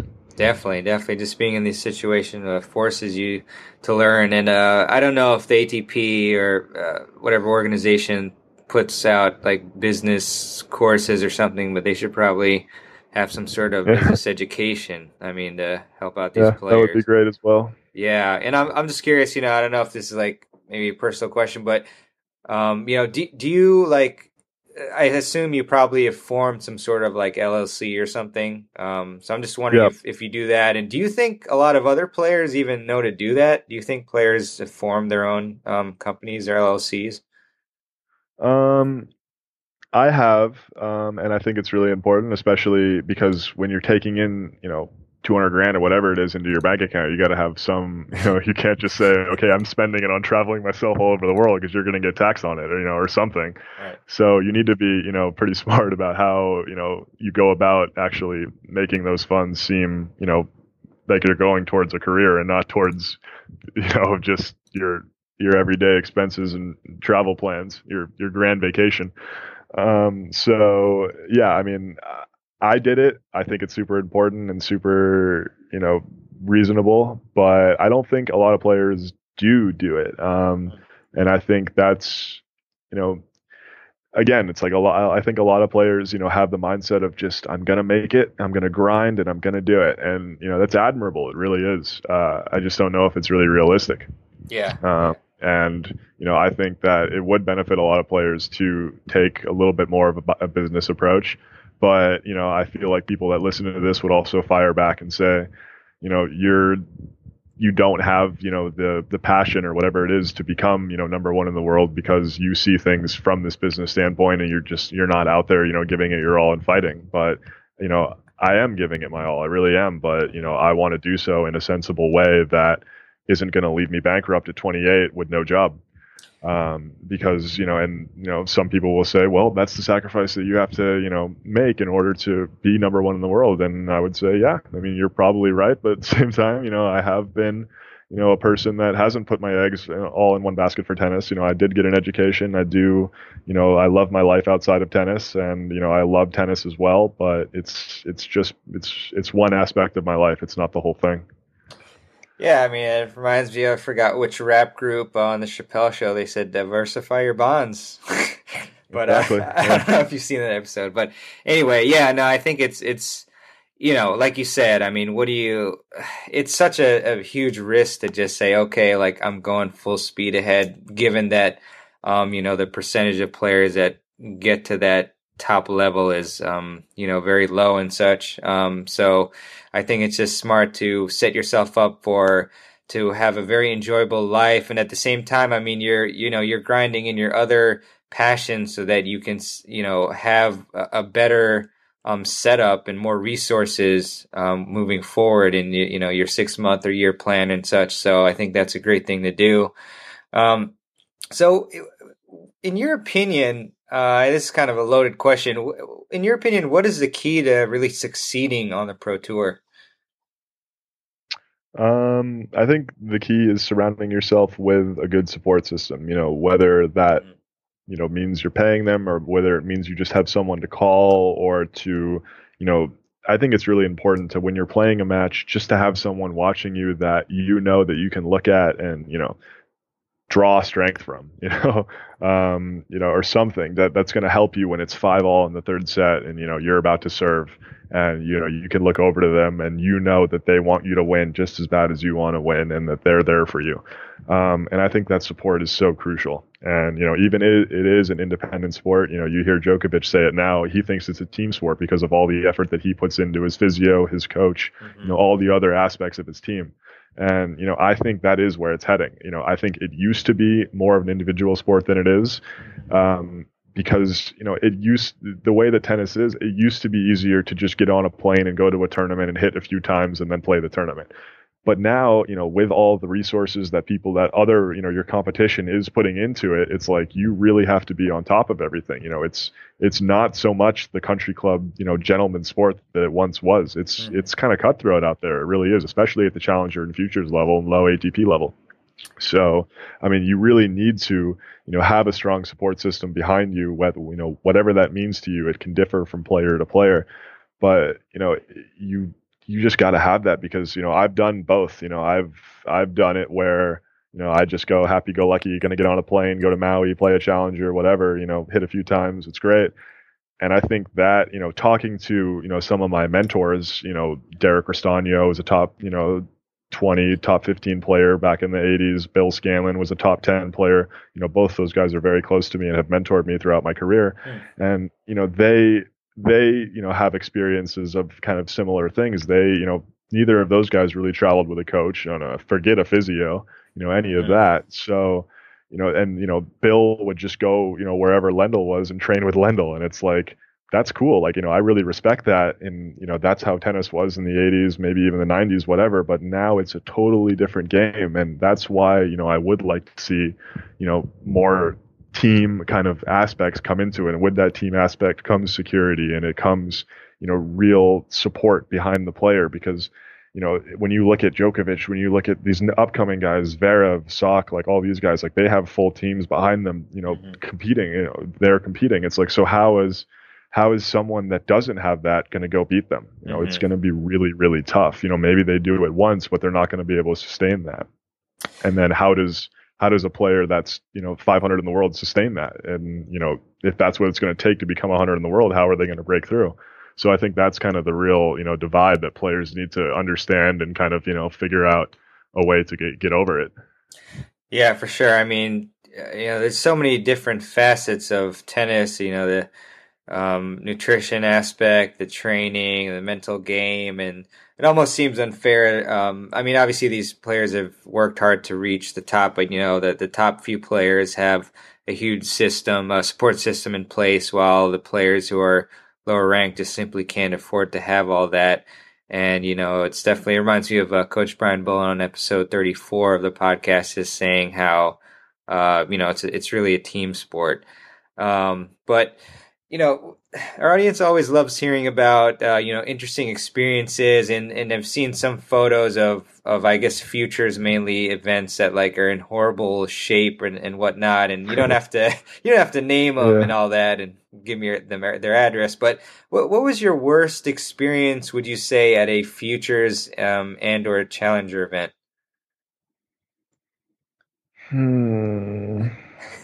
I mean, there's so many experiences where I can just say, oh, the club was, bad, the courts were bad, the conditions were bad, but I feel like that's not really that's just what it is. And you kind of have to make the best of that. And, for me, it's like, I'm all about making the best of that. I mean, I think a good example of that was, me and Scott, one of the first tournaments we played on tour was at this club in Manzanillo. That was, Manzanillo is okay. Manzanillo, Mexico. It's, fine. It's a fine place. It's extremely hot. The conditions were 110 degrees with 90% humidity. And, there's there's no anything at the courts for any of the players. There's no hospitality at all. People are just sitting out in the sun getting ready to play. Nice. But it's for us, it's the hotel that they made you stay at, or that they had you stay at, was this, kind of seedy little resort, and it's it kind of had food that a lot of players were getting food poisoning from, and Nice. All that. And so I looked at it and I was like, well, let's see if we can do this differently. So we went on Airbnb and found a 3-story house on top of a hill with an infinity pool that came with a chef and a car. Jesus. For $50 less a night than the resort was. Yeah, Jesus. And so I'm like, well, why don't we give that a shot? So we do that, and I ended up winning the tournament. Wow. And because everyone else was poisoned, right? Yeah, I actually ended up getting food poisoned there too. Oh no. That was that was my own fault. Yeah. But I mean, that kind of thing, it's when you look at it, maybe from more of a managerial perspective, it's like, maybe we can, make these smart decisions. Like I saved money and I put myself in a situation that was more conducive to winning. Yeah. And so, when you talk about all these bad experiences, it's like, I mean, yeah, could I say I went to, whatever place it was in China and played like a really grimy tournament in, the fifth most polluted city in the world? Yeah, I could tell you that. But at the same time, it's like, well, I'm still traveling around the world playing tennis, so you got to make the best of it. Right, exactly. I mean, that's your theme, going all along. Exactly. Yeah, so see, I'm looking at some fan questions. I'm going to ask you this one just because it's kind of hilarious. I mean, I don't even know how you'd answer this. So this is from the Ninjaneer. He said he wants to ask you, what's it like to be both 1980s John McEnroe and Bjorn Borg in one body? Well, those are two of my favorite players, so that's pretty cool. I don't know. I think maybe I have the McEnroe flair and the Borg hair. So basically, just telling me I'm a better looking McEnroe. I'm cool with that. Yeah, I think that's exactly what he's saying. Yeah, I mean, I love both of those. Those are probably two of my four top favorite players. The other two being Gerulaitis and Sampras. So that's a great comparison. Thank you. Excellent. Another fan question from God. I don't know how to pronounce this. Aga Bogawa. He asks, what's the camaraderie like on the Challenger Tour? It's really interesting because it's basically like a traveling circus. You're playing the same people every single week, and you get to know those people really well, and you want to be, I mean, you're friendly with them, but at the same time, that's who you have to beat. Right. So it's kind of a strange thing. It really is. I mean, for me, when I'm at tournaments, I kind of, obviously when you're playing the match, you put your friendship, you put, all your relationships, whatever behind you, and you focus on winning the match. And, I think that's a general rule of understanding that every player has. I have never done it myself, and I've seen other players be like, "Oh man, he was such a dick to me during that match. Like, it was so like messed up what he was doing." And it's like, no, dude, like he's not your friend when you're playing. Like, it becomes professional. Like if you're friends and you go into a business meeting about a ton of money, you have to put that behind you and say what's best for each of you. Like, you can't think of it that way. So, I think, an immature way of putting it is, oh, we're all friends. It's all cool, blah, blah, blah, and it's just not like that when you're on the court. I mean, when you're on the court, you need to put all that behind you and, win. As soon as the match ends, you can be friends. I go out to dinner with a lot of the guys constantly. Whenever I'm at a tournament with all my UCLA guys, Mackie, Nick, Marcos, all those guys, I try and, have dinner with them, hang out with them as much as possible, exchange stories. Now the USTA is actually doing a really good job. Now that Martin Blackman's in charge of the player development, he's really facilitating a, Team USA environment. And so they're kind of like, when we were at Challengers in Korea, he sent Tom Gullickson out there to coach us all, and it's like, 8 of us going out to dinner at night with Captain Gully and just kind of, not talking about tennis, just, just shooting the crap, having a good time, eating good food, and, really, enjoying each other's company. And then, that kind of thing I think is really important, especially with where the sport's at, by not being able to pay support to come with you, to have, fellow Americans there that you can hang out with. Or, I remember a couple times I would be playing and Austin Krajicek or something like that would come over and watch my match and, clap for me and support me. And it's like, without a coach there, like, that makes a big difference. And so, I really like to see that. And, it is cool when players, come together like that. It's just something that, if you're friendly and you're going out to dinner every night and then the draw comes out and you play each other first round, you have to be like, okay, we're still going to have dinner tonight. We're still cool, but come tomorrow, we're enemies for, 3 hours or whatever it is. And then as soon as the match is over, we can go back out to dinner, talk about the match, laugh about how I missed a backhand, whatever. But, for those, hours, you need to say, you are my nemesis. I want to destroy you, kind of thing. Yeah, I mean, it reminds me of, well, I guess pretty much every sport, but, like poker, you can be respectful and be friends, but in the end, you're there to take the money, take the pot, take the chips. So Exactly. that's what you got to do. And that's why having a sport team does help because I mean it helps and kind of takes away at the same time because you kind of shelter yourself from the rest of the players and focus only on yourself, which unfortunately I guess you could say unfortunately or fortunately whatever, that's kind of where the sport's going. I doubt Djokovic and Andy Murray are going out to a nice dinner before they play and joking around. They're probably reserving themselves within their own team, and that's great. But at the same time, I think it is, it does probably take away from a little bit of the camaraderie because it is cool. It is cool to be kind of a traveling circus and hanging out with the guys and, that whole thing. And, I think it was a lot more like that in that 80s type of period. I think all those guys did hang out a lot more. Even, the top ones in the world did hang out a lot more and they were able to just put their differences aside on the court. But, now I think it's becoming, the guys at the U.S. Open, it's like I doubt they even see each other outside of the stadium. Yeah, no, it's a great point. That's where the game's going. And so, you talked a lot about food. Personally, I like can of soda and some cheese puffs. No, I'm kidding. But what's your favorite meal after a match? Favorite meal after a match, if I'm playing the next day, would probably be, some sort of like noodles or rice and, Nice. vegetables. I love like bok choy and broccoli and, all that kind of stuff. Some sort of chicken and then rice, all that is all really good. I'm, a pretty avid food person. So, when I am, in playing, I do, I like to have a good meal, but I also like to keep it pretty simple so that I can, get the most nutritional value out of it and, stay away from anything that might slow me down a little bit. But yeah, I mean, when I'm in LA or, when I'm during off season, I'm a huge sushi eater. One of my best friends owns, a really popular sushi restaurant in LA here that I like to go to all the time. Shout out Bar Hayama. Nice. What does that mean? No, I'm kidding. Bar Hayama. Yeah. And then, yeah, I mean, a couple of my other friends are chefs and they like to take me around to a lot of good spots. So, Nice, I mean, nice.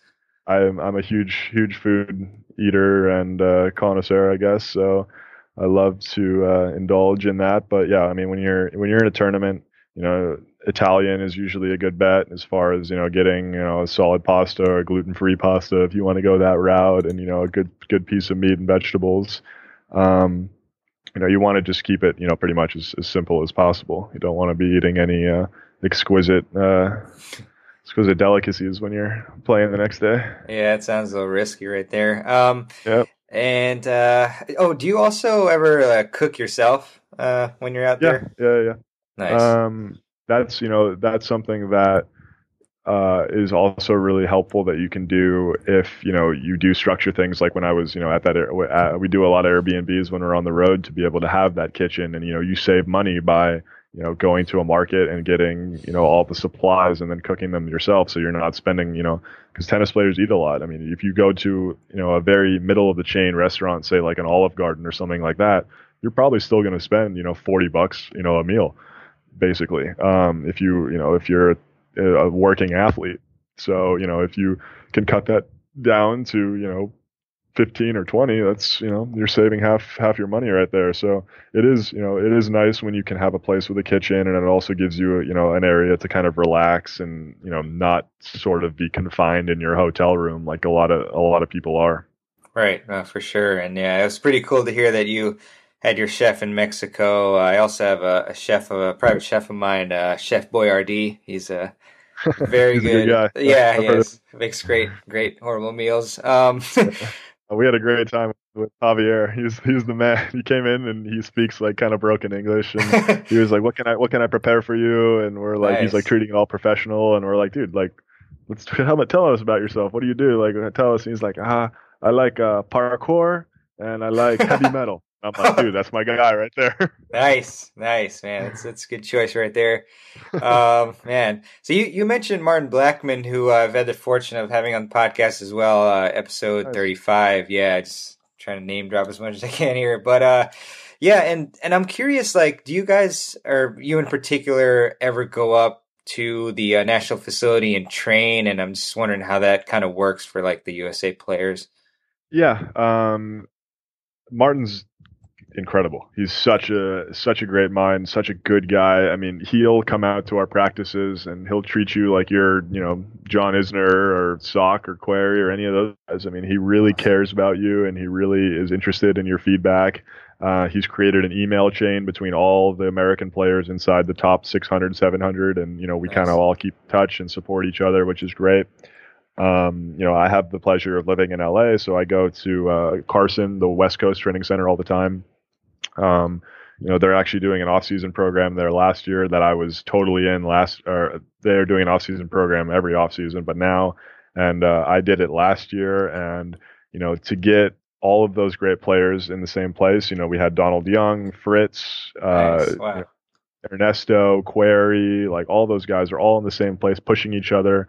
And we had coaches like, David Nankin was there, Michael Russell, Marty Fish would come out. And it's like, it's really cool to have, those kind of mentorship players coaching you, but also there to help support you. And I think they're doing a great job. My only knock to them, I guess I'm always going positive, negative in this show. My only knock to that would be, I feel that, while it is such a great, resource for everyone to have, if the player doesn't have a sense of really what they're trying to accomplish, then they kind of just get, mushed in with everyone and they don't really get any sort of like, individual, this is what it's going to take to get you to the next level kind of thing. And that's kind of goes back to the support system that I was talking about. It's like the USTA is a great resource. They really can provide a lot of, great opportunities for you, but you kind of need to come into the USTA with your own, this is what I'm using, all the great things that you're giving me for kind of, attitude, because otherwise, I mean, the workouts that they have for you are they're great, but they're very generic. For me, at 6'6", I'm doing the same workouts that, Marcos is doing at 5'10" or 5'11", whatever he is. So it's like, I feel like you need to have a good, strong sense of what you really need for yourself in order to get the most out of what the USTA is offering. And that's, really, they're doing the absolute best they can. I mean, it would be impossible for them to provide a specialized coach for every single, player unless, there was a drastic overhaul of how they're actually, going about, their player development. But, they're doing a really good job. It's just, I think a lot of players that do get involved with them don't understand that concept of, you kind of need to have your own individual, sort of in a perfect world, you need to have your own individual team and then integrate that with the USTA. Yeah, I think that's a great point. And I'm glad that the USTA is, trying to improve and do their best. And Martin did speak about how, it used to be that you had to be kind of fully integrated more or less into the USTA system in order to get help from them. But now, even if you're like primarily training outside, you can still like utilize their services and all that. So that's really great to hear. Let's see, fan question, Mr. Miyagi, I believe, and these are all clearly fake names. Really? Yeah. Yeah. I was really hoping that Mr. Miyagi had a question for me. Yeah, it's our most famous fan ever. Now he was wondering how difficult it is for you to travel to different places. I mean, is that like, do you enjoy traveling, or is that kind of like really tough after a while, or how do you feel about traveling? I enjoy it a lot. Again, it's something that you have to be smart about, and you can't overburden yourself with travel. I mean, you can't be dumb about it. If you're flying coach, you can't fly from China to Europe and then back to Australia and then to China. Like you can't, like you'll kill yourself. But, if you do it in a way that makes sense, with, you plan your schedule with, spending 3 weeks maybe in the same country, and then, take, 2 weeks off and then spend another 3 weeks in the same country, that kind of thing, it makes sense. And, it's really fun because you give yourself the opportunity to really immerse in the culture. And, I love that. Like, I really value that experience. It's kind of like being, it's like being on tour. It is on tour, it's the ATP tour. So it's like, you're on a world tour, and, to get, the full experience out of it, I think is really important. When you go to all these, foreign markets and, you're able to kind of understand, more about their culture, more about how they, live, how they do business, how they do everything, it's all great, life experience for you. I think that, I absolutely loved my time that I was traveling full time, and I hope to continue that in 2017. Awesome. Another kind of funny interjection here is like, so when I posted that you were going to be on the podcast, I mean, obviously a lot of people were excited, in particular to the Reddit forums, but funny enough, a couple people, like, there's always trolls and stuff. They were like basically asking basketball questions because of obviously Klay Thompson from Golden State. So I was just wondering, like, are you a fan of Golden State, or do you follow them at all or anything like that? Well, that's actually, what I was saying earlier when I have different business ventures. I spend, half my time playing, basketball for the Warriors. So, and obviously I have a pretty lucrative contract with them. So, that allows me to be able to, play tennis, though, with the luxury that I enjoy. But, not everyone can have, be a basketball star at the same time. Yeah, so, I understand that trouble. Yeah. Oh man, I love that. So it's a question from John, a little more serious one. Obviously, you have a great serve and professional tennis player. I mean, that's really the most important stroke, I guess, at least in my opinion. But what would you say is the key to having a powerful and consistent serve? I think the key is realizing that it's a kinetic chain and keeping that momentum in motion basically the whole time. If you're either going to, wind up all your energy and then pause for a second and then explode, that's great. Or you just keep one continuous motion. Either way, there's different players that's worked for each. But it's definitely realizing the fact that as soon as you start your motion, you're gathering power at your feet, and then by the end of the motion, you want all of that power to be transferred to your upper body and eventually to your racket. And I think a lot of serves that I see, a lot of club players or whatever, struggle with is because they start that power in their feet, and then by the time it gets up to their hands, they've lost about 80% of it. So it's really understanding the fact that you're basically transferring power from, your body to the racket, and you need to do that in the most efficient way with losing as little as possible. I love that. Thank you, for that great answer. We had Dr. Mark Kovacs on the podcast, and he actually wrote a really cool scientific article.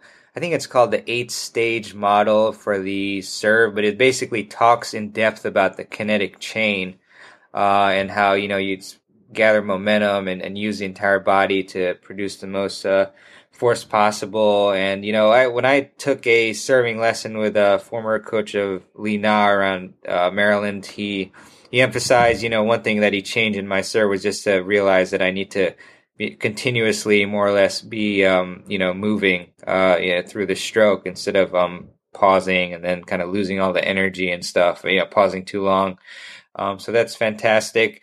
Moving forward, Klay, and just want to thank you, for the unbelievable amount of time that you've, scheduled for this podcast. Moving forward, what is your long-term goal in the sport? My long-term goal in the sport is to be, a player that fans either love interacting with or love watching play, and to really give back to the future generations of American tennis. A selfish goal that I want for myself is I want to be a player that's recognizable and a player that draws fans to come watch him play. So, some players have the dream of being number one in the world. I have the dream, obviously I really would love to win a Grand Slam. That would be, a great dream that I've always had. But at the same time, I get more pleasure out of fans coming up to me and saying, man, thanks for that. Like, I spent, 3 hours of my Sunday to come out here and watch you play, and I spent $10, $20, whatever it is. Hopefully it's more, as my career goes on.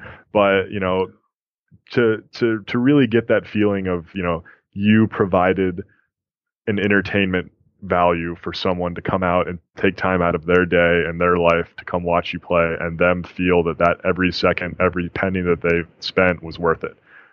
For me, that's the best feeling that I get as a tennis player.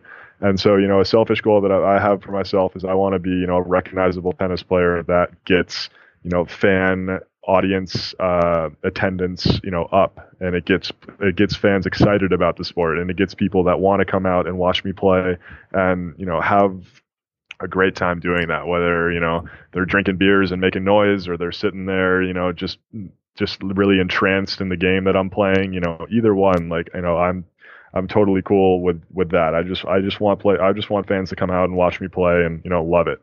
More of a, I guess admirable goal is I want to, like I was saying earlier, I want to create kind of a template, as a player for how other players can go through their tennis lifestyle and live, get a great high school education, play tennis, be a nationally ranked player, go to college, play D1, compete for an NCAA title while also getting a great education.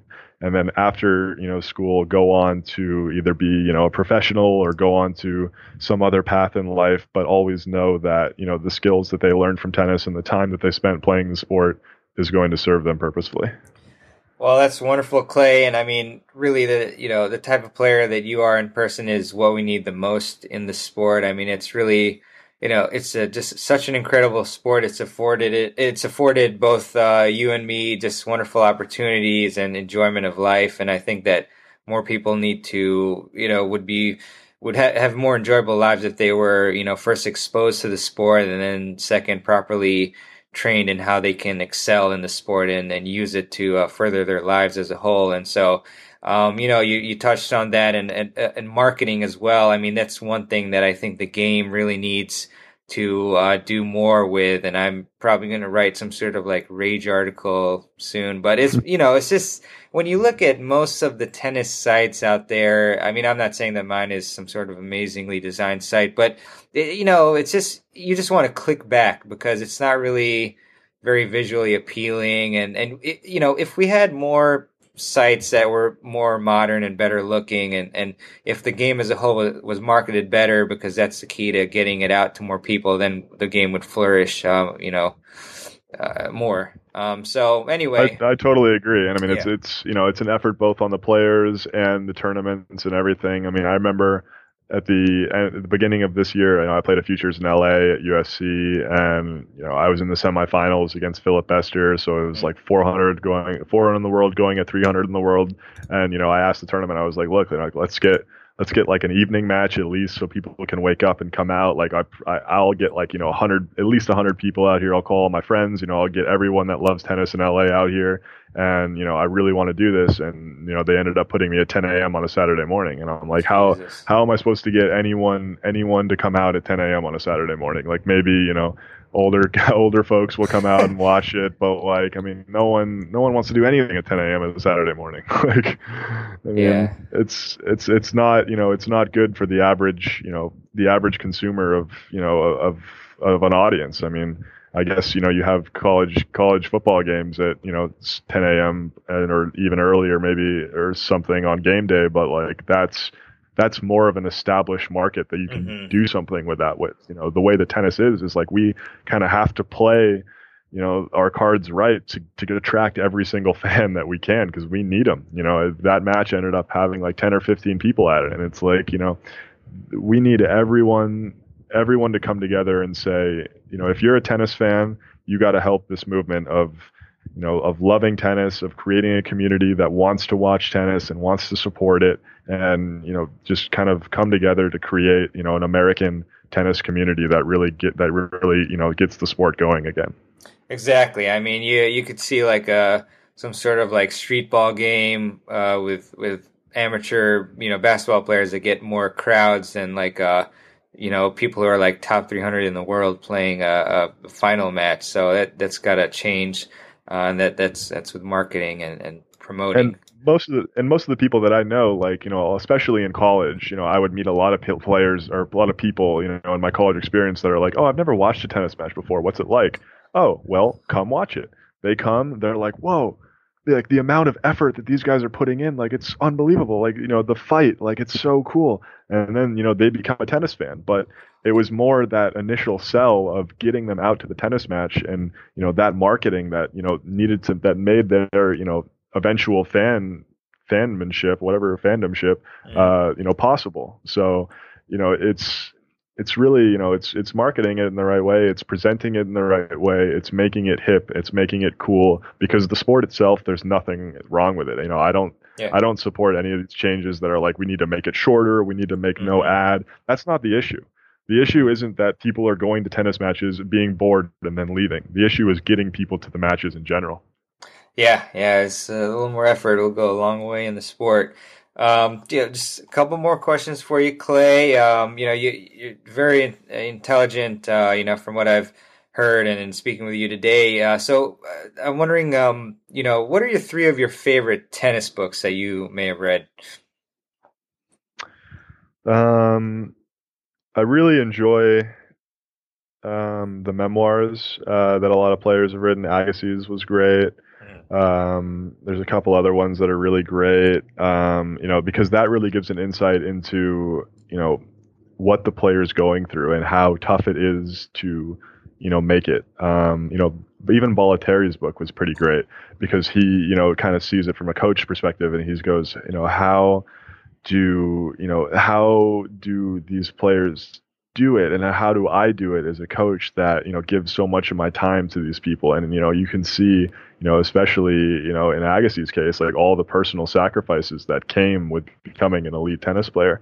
And it's really cool, and it's kind of romantic to see those sacrifices go on, and those kind of the ups and downs of a career. And that's I think what reading something like that and seeing a player that goes through such dark times, I think is motivating for future generations of players to read and be like, oh, I'm in this bad space right now, but it could get better. With effort, with work, with the right attitude, it will get better. So I think those memoirs are really important for anyone that's aspiring to be a tennis player. And then I actually was a part of, I was telling you earlier, that Bill Scanlon was a major mentor of mine, and him and Dr. Joe Parent teamed up to write a book. Dr. Joe is a famous sports psychologist, mainly in golf, worked with Vijay Singh and among other names. And he's kind of a Zen person. He's a Zen master kind of guy. And so they teamed up to write the Zen in the Game of Tennis, or Zen Tennis, I think they called it. And that's really, really valuable notes for for their kind of goal was to find the zone. Because Bill attributes all of his success because he, in his own words, wasn't the most naturally gifted player, but he really found a way to lock in when he was playing, and that propelled him to be, wins over McEnroe, top 10 in the world, obviously learned a great living. So, what he was able to do just by getting his mind in the right place, it made his career. So, that book was really interesting. And, I kind of was working with Bill during the same time I was doing all my meditation and yoga stuff. And we, would just do mental exercise after mental exercise after mental exercise. And he was like, man, when I would train with Lendl, this is all we would do. We would go play tennis for, 4 hours, and then, we'd ride our bike around, and then we'd just sit and have dinner and talk. And we would, fire back these mental exercises back and forth at each other. So, that's a really great book. And then obviously, Inner Game of Tennis. It's a great one. And, there's a couple others too that I'm kind of blanking on, but yeah, I mean, those are all great works. Awesome. Yeah, I love those books. They're fantastic. Inner Game of Tennis is really, really classic and timeless. Winning Ugly by Brad Gilbert. Yep. My dad made me read that when I was like 11 years old. There you go. That's where you get the strategy, from, develop the thinking how to do that. Great book. Yeah. So Clay, where can we follow you online? Most of my fan interaction comes on Twitter. You can follow me at Clarence A. Tomp. And yeah, that's where I kind of do, that's where you can really get, a slice of me, because I don't, do any management controlled stuff on that. I just talk straight from me, and, say what I want to say, and I'll respond to fans on that. So, if you really want to get a slice of Clay, that's where you can follow me. I'll probably be launching my Instagram and Facebook page next year, but unfortunately, those will probably be more management controlled, because I'm not huge on taking pictures and doing that whole "Hey, this is me. This is through my professional life" kind of thing. Um, so I'll probably have those fired up. That will be more of like you can see what I'm doing and see how I'm going about things. But I definitely want to keep my Twitter to being a direct line straight to me. Yeah, excellent. We'll link your Twitter page on here. I'm looking at it. Looks good. A lot of entertaining stuff. Yeah, definitely. That's fantastic. So I always love to close by asking our guests this question, and you've given us a lot of fantastic advice today, but what's one piece of advice that you can give our audience, which is mainly amateur players, on how they can improve their tennis game? I would say I guess this is more for, juniors and, I guess people that want to, have that tennis lifestyle that I was speaking about earlier. But I mean, the main thing is, structuring your tennis workouts, your days, your gym workouts, everything like that in a way that keeps you happy and motivated to play. I think a lot of people get into the mindset of, oh, I have to get better. I have to do this. I have to do that. And that's when you start seeing a lot of them go into dark places, because it becomes, a have to rather than I love this sport and I want to. And, that's, a big difference. And that's kind of where I was for a little bit on the court. And, in that have to place, that's where I was going into that All-American tournament. And then when I switched to because I want to, that's when I made that, incredible run. And that's what, eventually propelled my career. It's not an easy thing to do. It's a really tough thing to do, actually. But, it's better for you to not do that 2-hour practice that you're dreading. In my opinion, it's better to not do that 2-hour practice that you're dreading and just rest and, get your mind right, and then go back the next day when you're really fired up and motivated to go on the court. I would rather spend, an hour on the court a day, just really, focusing on what I want to focus on with a smile on my face and 100% of my energy, dedicated to it, rather than spend 3 hours throwing my racket, complaining to my coach, like, that kind of thing. Like, that kind of time is just time that's not well spent. And, it's with anything in life, you gotta have your mind right, and you gotta be, motivated to go into it. Exactly. That's just wonderful advice to close off the interview. And just, it's better to just be at 100%, or, at a good capacity to put forth your full effort. And then, because if you aren't, then oftentimes you'll just have basically wasted your time. Yep. Clay, I just want to thank you for an incredible interview. It was a lot of fun speaking with you, and you dropped a ton of gold nuggets on us about how we can improve our games, and also how we can improve the game of tennis as a whole. And really appreciate your passion for the sport, and everything you're doing for it. And we just wish you all the best in your tennis and business endeavors, and hope you just continue to enjoy the game and everything you're doing. And thanks again for coming on the show. Yeah, man, right back at you. This is really cool what you're doing. And, again, you have a full-time job, and this is kind of just a side thing that you do. And that's really admirable, and, we need all the people that, kind of have the same outlook as you, on the game, and, aren't involved in it necessarily professionally, but maybe want to be, or just, as a fan. We need all those people to come together, because, there is a future for tennis, but it's going to take a lot of people to get behind it and to make it really flourish in the coming years. For sure. Agreed, Clay. Well, thanks again. Appreciate it. And looking forward to talking to you soon. Sounds good. Take care. You too. All right, guys. I hope you enjoyed my interview with Klay Thompson. Probably one of the most insightful and interesting tennis pros that I've talked to so far on the show. I really appreciate Klay talking to me on episode 42. And I'd really appreciate it if you guys would subscribe to the Tennis Files podcast, so that way you can get the podcast downloaded onto the app of your choice as soon as I hit the publish button. It's always a good thing.